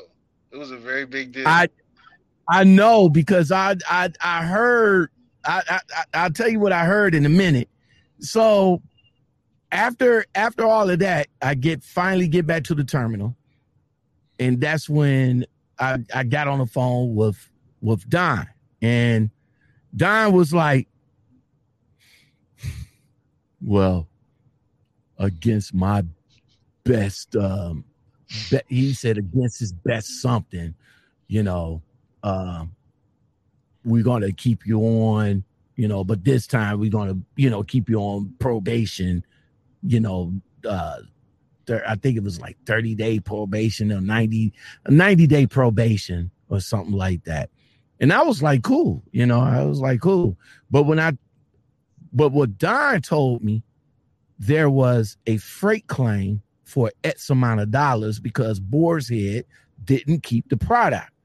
But John told me that there wasn't no freight claim. Because John was like, he said, wait, what? I said, yeah, that's what he was terminating me for because of the freight claim. It was X amount of dollars and Boar's Head didn't keep the trailer. He was like, no, Boar's Head kept the trailer. They kept the product. They was able to save the product. That's not what I was told. I was told that, so I was like, okay.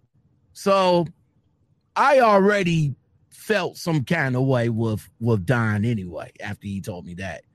But I appreciate everybody else that came and, help me keep my job or whatever. Yeah. But man,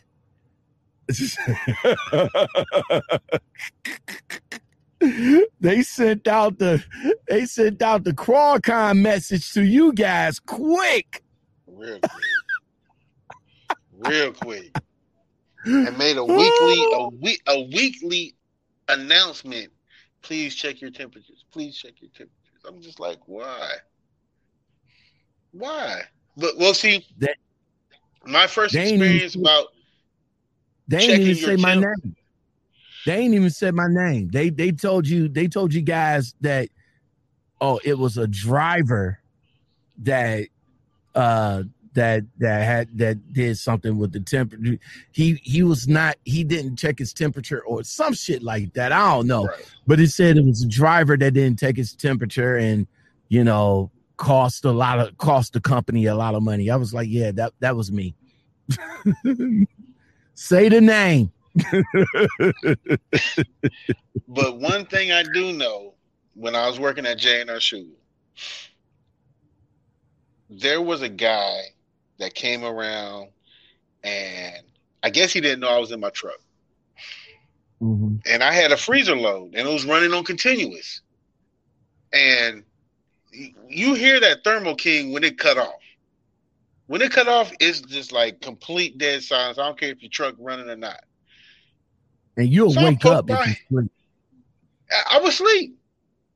I poked my head out and said, somebody fucking with my shit.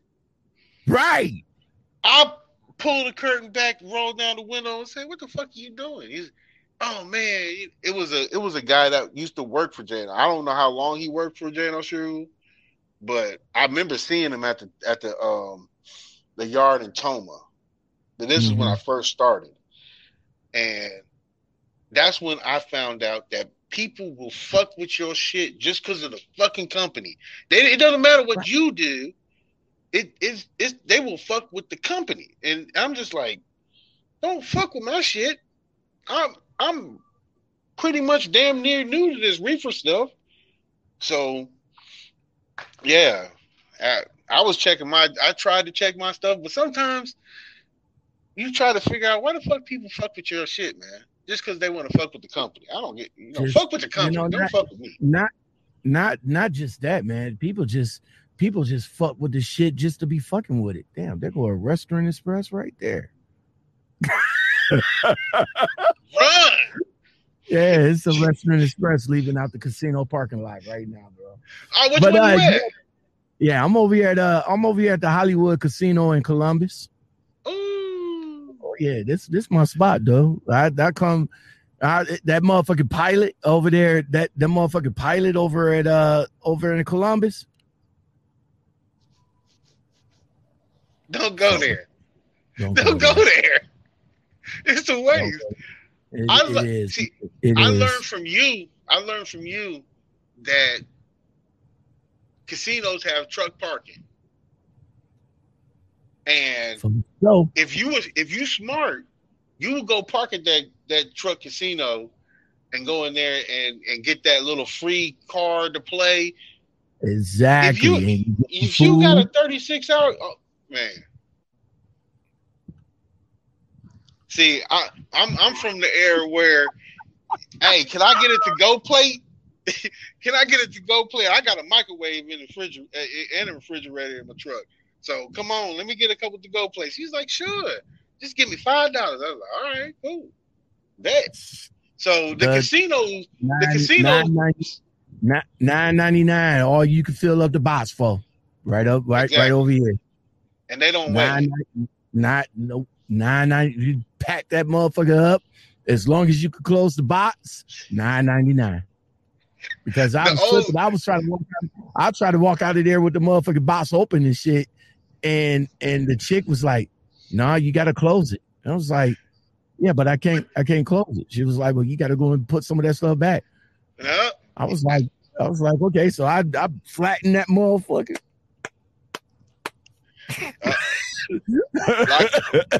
Hey, I got a better one. I was going through California. Right before I got out of California, you know, they got the little casino on 10. Right. I forgot the name of it. The old school cat said, "Here, I'm gonna give you these rubber bands.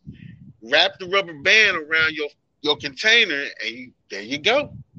I had enough food to last me 2 days. Man, old school cats know. They know.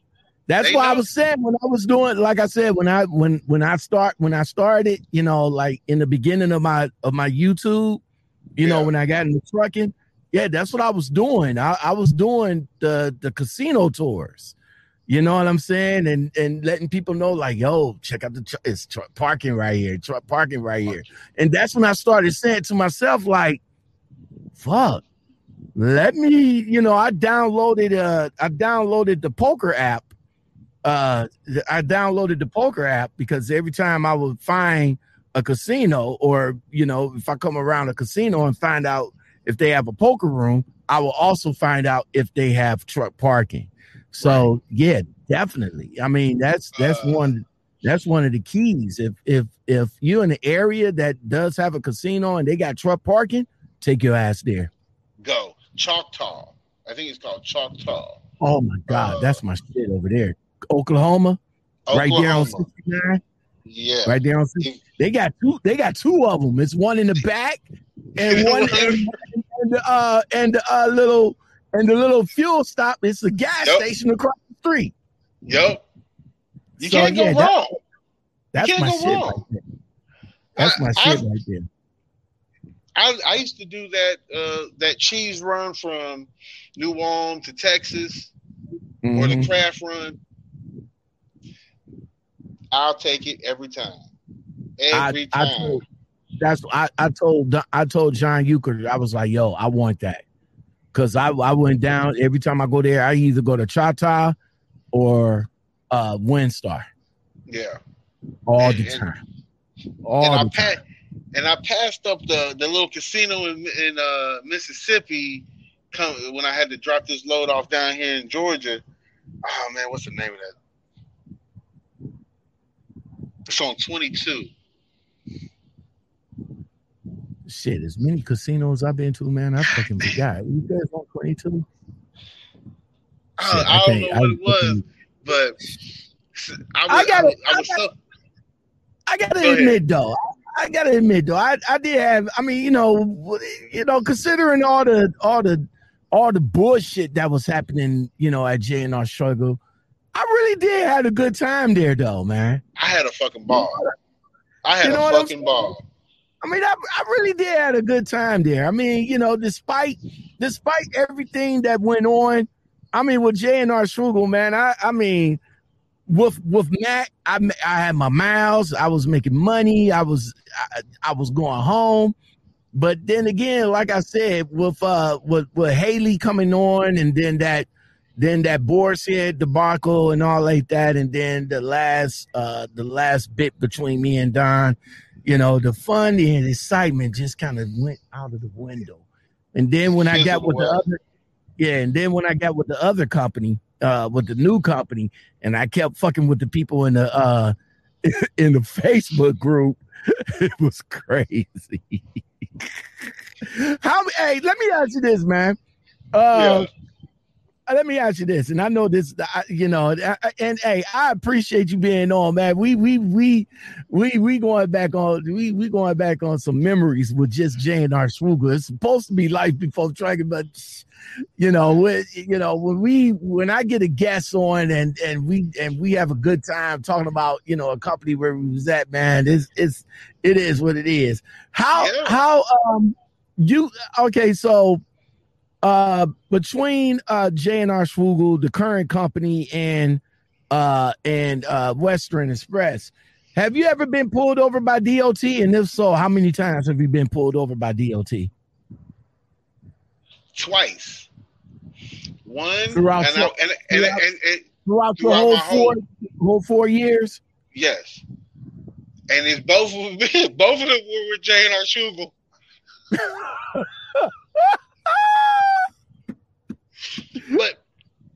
But this is one thing that I would love to tell everybody. Hey, pre-trip, post-trip saves lives. That's what's up. Bro, I agree. Yeah, your pre-trip and your post-trip will save you a whole lot of headache.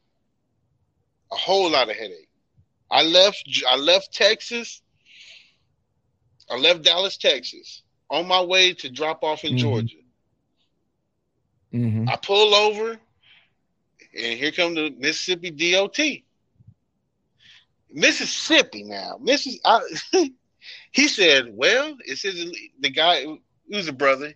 He pulled up and said, can I give you an inspection? I said, yeah. Go right ahead.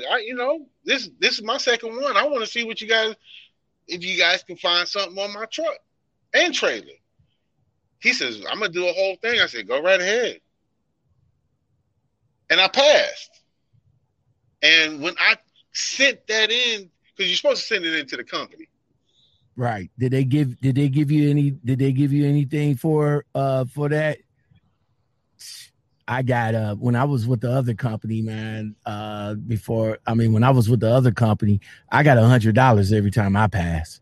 And I think I got pulled over twice in Ohio. Motherfucking DOT. The first time it was a trooper the first time. And then the second time is actually when I went through the weigh station coming in off 70. But the motherfucking trooper, I'm over here like, driving, bumping and all like that. I just happened to look on the side in the mirror like, dude over here like, pull over. I said, I be damn. I said it was during the day, so the lights wasn't on. So I knew it wasn't the lights. The lights wasn't on during the day. So I get over. I pull over into the. Actually, it wasn't the way state. It was the rest stop. Pull up in the rest stop. Another trooper or the white vehicle come up. It was a trooper in a white vehicle. This dude comes out with everything. I mean, he came out with the flashlight, came out with the flatbed roller to roll up under the tray. He went all over the thing. He did my e-laws and my license. All like that, man. The window washing, the windshield wipers, the blinkers, all of it. And the only thing that was missing is me doing the motherfucking inspection on me. That's what was missing, bro. That was it. But everything passed. Everything passed. I called, sent it into the company and all like that, and they gave me $100. So I was like, pfft. Then like I said, the second time, or the first, but the other time was when I was coming back from Indiana, coming up 70, and that little weigh station was open, and of course my beeper didn't go off. I don't think the beeper ever goes off right there. It don't. Yeah. Come to think about it, this shit don't even go off when I go past there. But when I go past there now, they're closed. But they was open, roll right up in there, go around, bring in the paperwork. And I think this one was just a driver check or some shit like that, because all they did was just check my license, DOT, and the e-laws, and that was it. And I think I got 100 bones from that one too. So yeah. And with J&R Schwugel, I think I got pulled over once by J&R Schwugel. I mean, with J&R Schwugel. I forgot where I was at. And then I got pulled over twice when I was with US Express. One of the times was in PA when the motherfucking driver tech went out. But that's like doing my rookie season. The motherfucking driver tech went out, and I pulled over to the side trying to get the motherfucker to work. Motherfucker come walking up on the window like, "Hey, what's going on?" I was like, he's like, "You ain't never heard of knocking?" No, and I was like, I says, well, I said I pulled over to the side because I'm trying to restart my driver tech. Well, the lights is flashing for you to come into the rest area for the weigh station. I was like, yeah, I know. I wanted to get my driver tech working so that I could come up in there. Nah, I had to go down there. He gave me, well, he ain't give me a ticket, but he written up on the on the inspection sheet that the driver tech was out, and I pulled over to the side of the road and I wasn't supposed to be there or some shit like that. So yeah, man, I'd say maybe four. Yeah, about 1, 2, 3. Yeah, about 4 times for me in my entire driving career. So right. Yeah, I'll probably get some more later on down the road, but some more later on down the road, man. I sure will, because you never know. You never know what's gonna happen. But if you prepare yourself for it, you're at least one step ahead. But when I was with J&R Schwugel, I passed twice and didn't get not a thank you. But the CSA score was still going through the roof.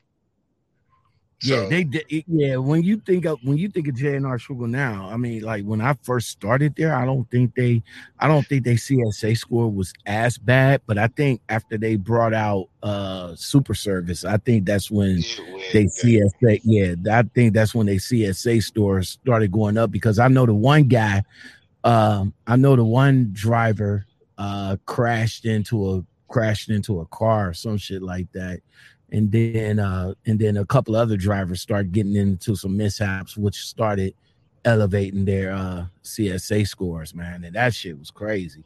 Do you feel that working at J&R Schwugel at the time, do you feel with everything that happened to you, do you feel that was like a failure? That was one of your failures in trucking? No. I think that was more of a learning experience. Yeah, a straight learning experience, because everything that I've learned from my training days to where I'm at right now everything's been a learning experience, good or bad. It's always been a learning experience, because I'm thankful to have you guys as platforms, as truck drivers that have shows on either YouTube, Facebook, all those platforms, social media platforms, because I learned from every single one of those truckers and listen to some of the truckers that, because I ask questions. And the first question I asked my cousin is, what is the hardest part in trucking for you? He said, for me, it was backing. So I learned from that. I said, okay, if he couldn't back, and now he's been driving for 18 years, backing's easy. So what is it? So now that you put in 4 years, what would answer the question? What is the hardest part for you?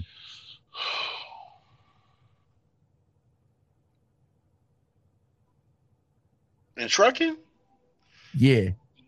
Oh man. Being broke down.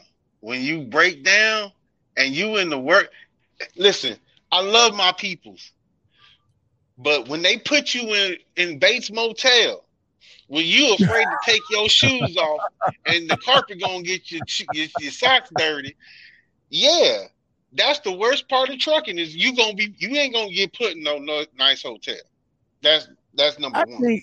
I think the hardest part for me, and I'm going back to the beginning. I think the hardest part for me was backing, but it gets easier. It gets easier with time. I mean, we still have challenges with backing, especially if you're in a tight spot. Make sure you pull your tandems all the way to the back. It is easy. It makes it a lot easy. I'm just saying because you don't have that whole trailer sway when it's all the way to the back. You could just roll them tires right into that. Roll it right in. You better. But I say like another hardest part about being a truck driver is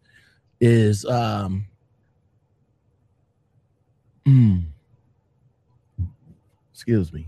I got one. It's a mixture. Like, if you don't get your home time and that's it. And, if you don't get your home time, that could be the hardest part on you too, because you need to get out of this truck though, right?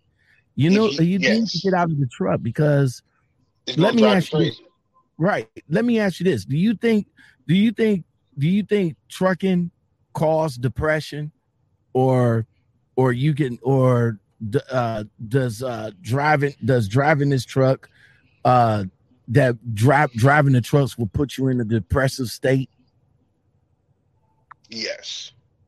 If you do not exit, I mean, yeah, I'm all for keeping that left door closed and riding out. I'm all for that. But there is a point in time that you have to get out of that truck to free your mind. Because when you just keep running in that rat race, picking up loads, dropping off loads, picking up loads, dropping off loads, it starts to take a toll on your mind. And once your mind's gone, the rest will go. The rest will just fall apart. So yes, I do believe if you don't take a reset or go on your home time, depression will set in. And once depression sets in, a lot of other things will fall in place that don't need to be there. So yeah, depression will definitely get out that truck if you can. Get out of that truck. So between now, you did majority of your time was with J&R Schugel, and then you only put in 6 months with Western Express, and then whatever time that you got in with your current company. How long you been with your current company?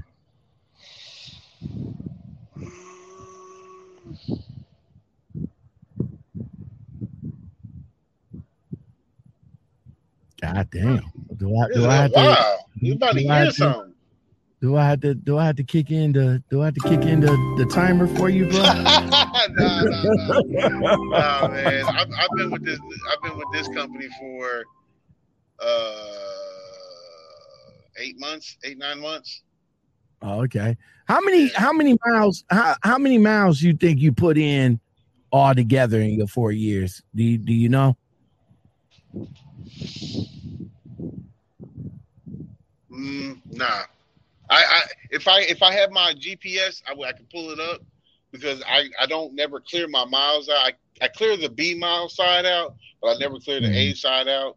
But I know from March of last year to now, I'm at 125,000 miles.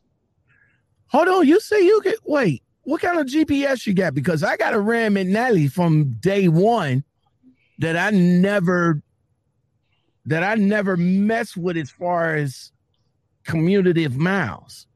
What do you got? Garmin. Oh, okay. That's probably I'll probably go back home and see if I can rally that up somewhere. But so the Garmin to keep the miles? Garmin keeps the A side and the B side. The B side is one that I always reset when I go home, just so I can see how many miles I do in my 3.5 weeks, 4 weeks. And the A side, I don't touch. Okay. But when I first started with J&R Schugel, when I had my white truck, and that white truck I done beat her up and put her in the shop. You know, that truck got me 175,000 miles with J&R Schugel. Okay. That was my first year. And the second year kind of took a little downhill, but right. The company that I'm with now, they let you, I call it stretching your legs.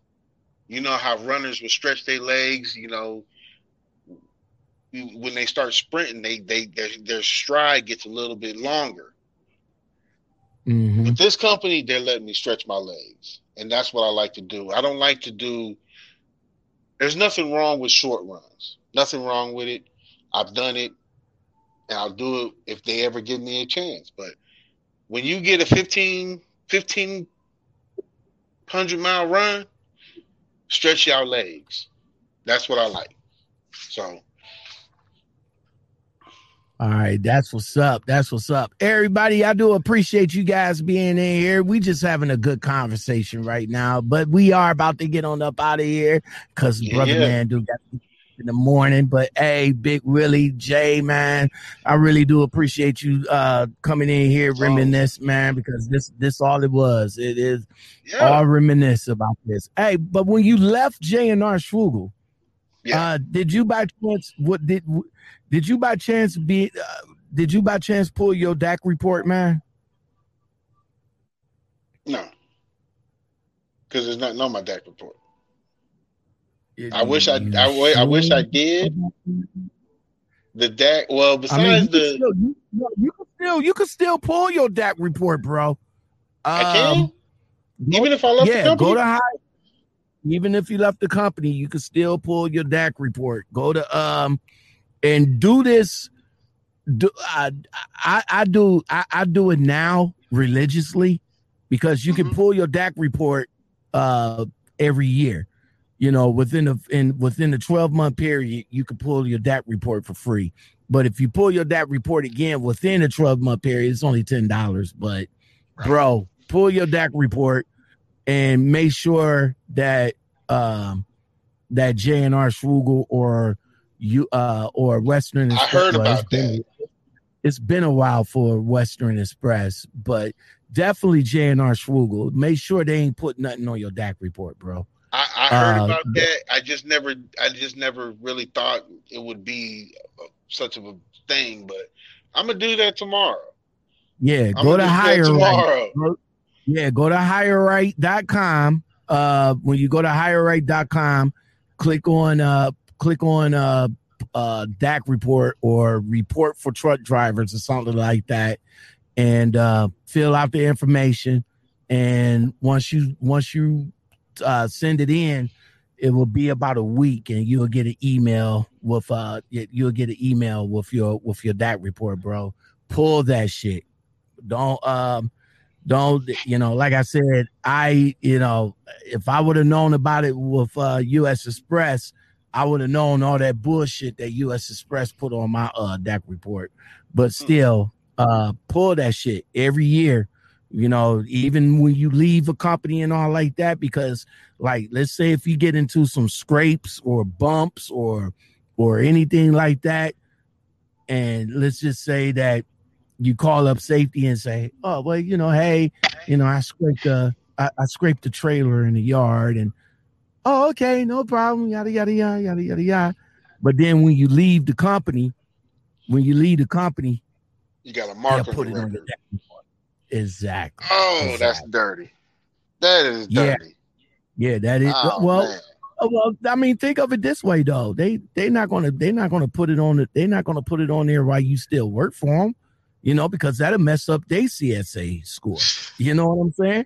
So of course they ain't gonna put on it. Yeah, everything's good. Man, like that. When you gonna start a class, man? When you gonna start a trucking class? I already got a video on it. I just did. Somebody asked me the question, can you get things removed from your DAC report? And I did a video saying that you yourself can't get nothing removed. The only people that can remove shit off your DAC report is if you go to court, if you take it to court. And then if it's in your favor, then the court will force them to take that shit off your DAC report. But if you don't go to court, only the company that put the shit on there is the company that could take it off. Wow. But if you see some issues on there and you dispute it through Higher Right, then Higher Right will send a request to the company. And if the company don't respond back to them within 30 days, then Higher Right will take it off of that. So, but yeah, bro, check your DAC report. Check your DAC report, man, every year. Just like you check your credit report, right? You want to make sure you got that. You want to make sure you got that 600. That's me, 600. I'm just saying. You want to make sure you got that 600 credit report. You pull that shit. Every time I fill out an application, or when I use my credit card, I get a ding says, yo, your credit report changed. I was like, okay, I already know. But your DAC report, yeah, bro. Yeah. Definitely pull that, man. But Big Willie J, well, you broke down, so ain't no telling how much longer you're gonna be down. But I do got a load that I gotta drop off in the morning. But I do appreciate you being on here with me, man. So definitely come back. I know we didn't mention your current company's name, but maybe when you come back to give us an update on what's going on over there, if anything. I gotta get through the catfish first. I gotta get through the curtain. Yeah, I gotta get through that first. Once I do, I will definitely hit you up because it's a company that you did. Okay. See, here's the man. Hold on, I gotta give you the bomb drop because when I started doing the Make the Call videos, at first, like with YouTube, I did it as a hobby, and same thing with the Make the Call videos. I really didn't think it was going to take off the way it did, man, because like I said, I was just kind of doing it for myself because nobody was doing that when I got hired on with US Express. So yeah, it sort of took off and made a life of its own, man. So I appreciate not only you but everybody else that think that's a value to them, man. So thank you. You're welcome. Thank you for putting it out there.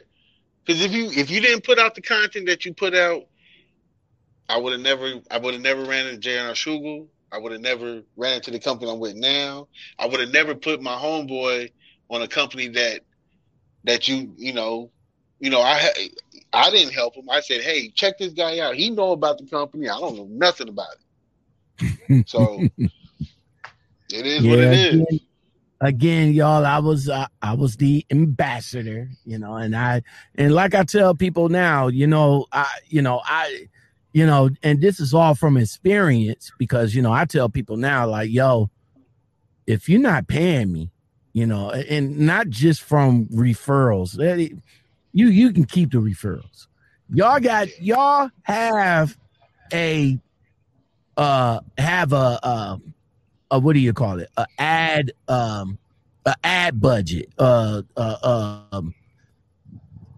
going to say an ad budget. I want that.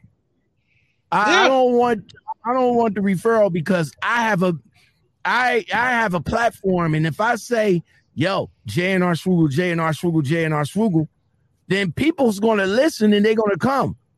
I mean, give me the referral too, but I want to get paid for promoting you guys. And see, what a lot of people didn't realize, I was getting paid to promote them guys.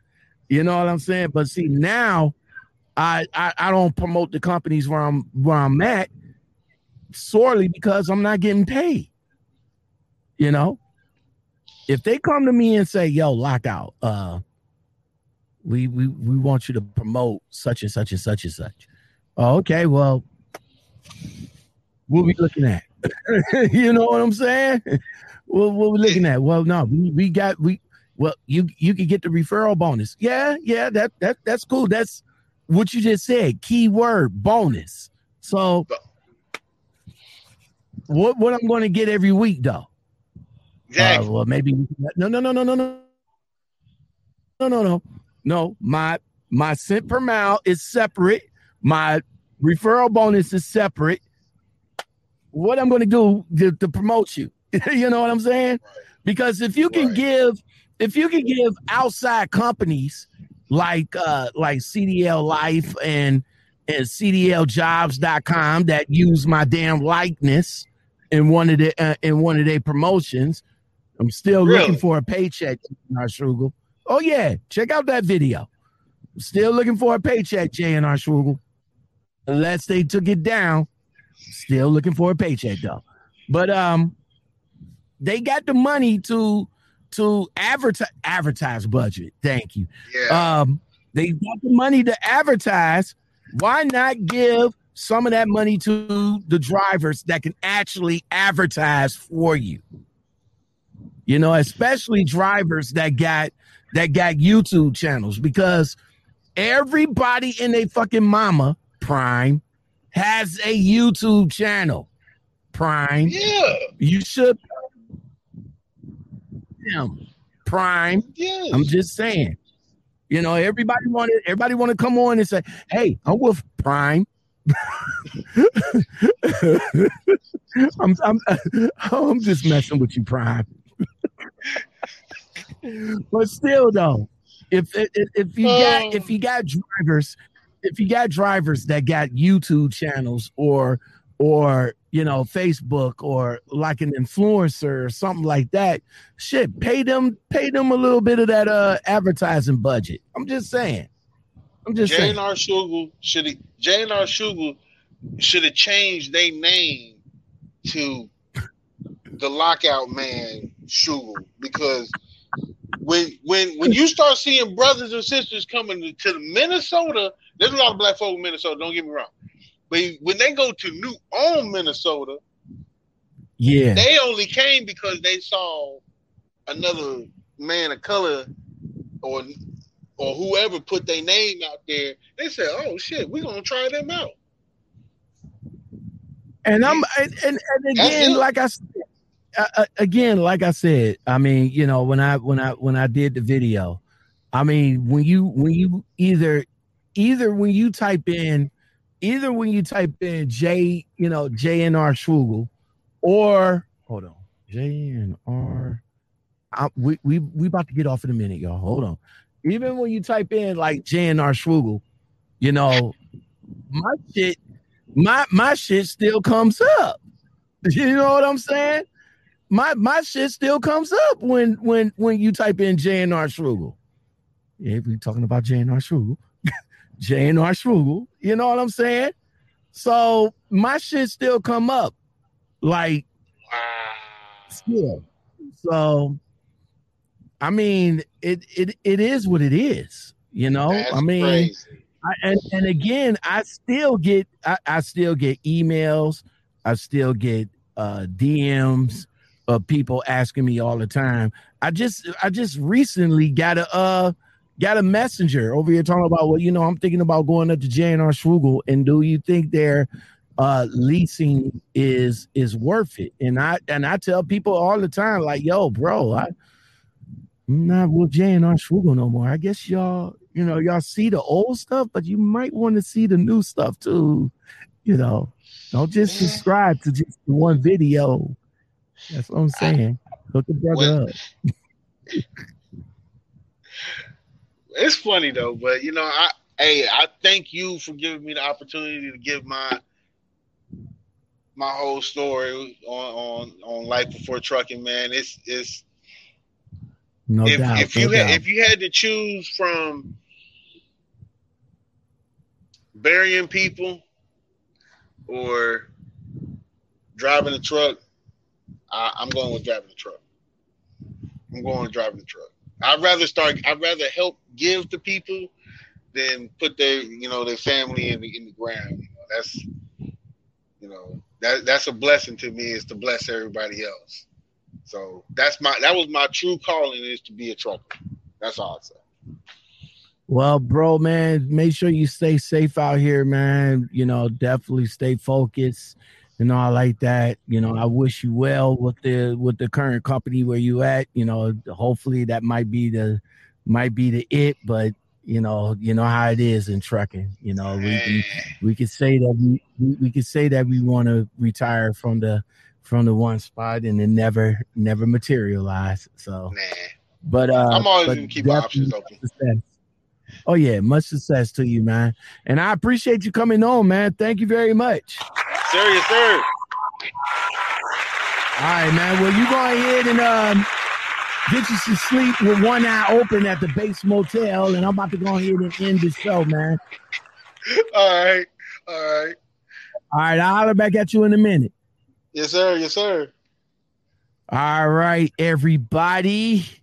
Thank you for coming along with this epic 2-hour and 30-minute episode of the Lockout Men podcast show with my guy, Big Willie J. You know, we just had so much fun just talking about good times at J&R Schugel. Good times.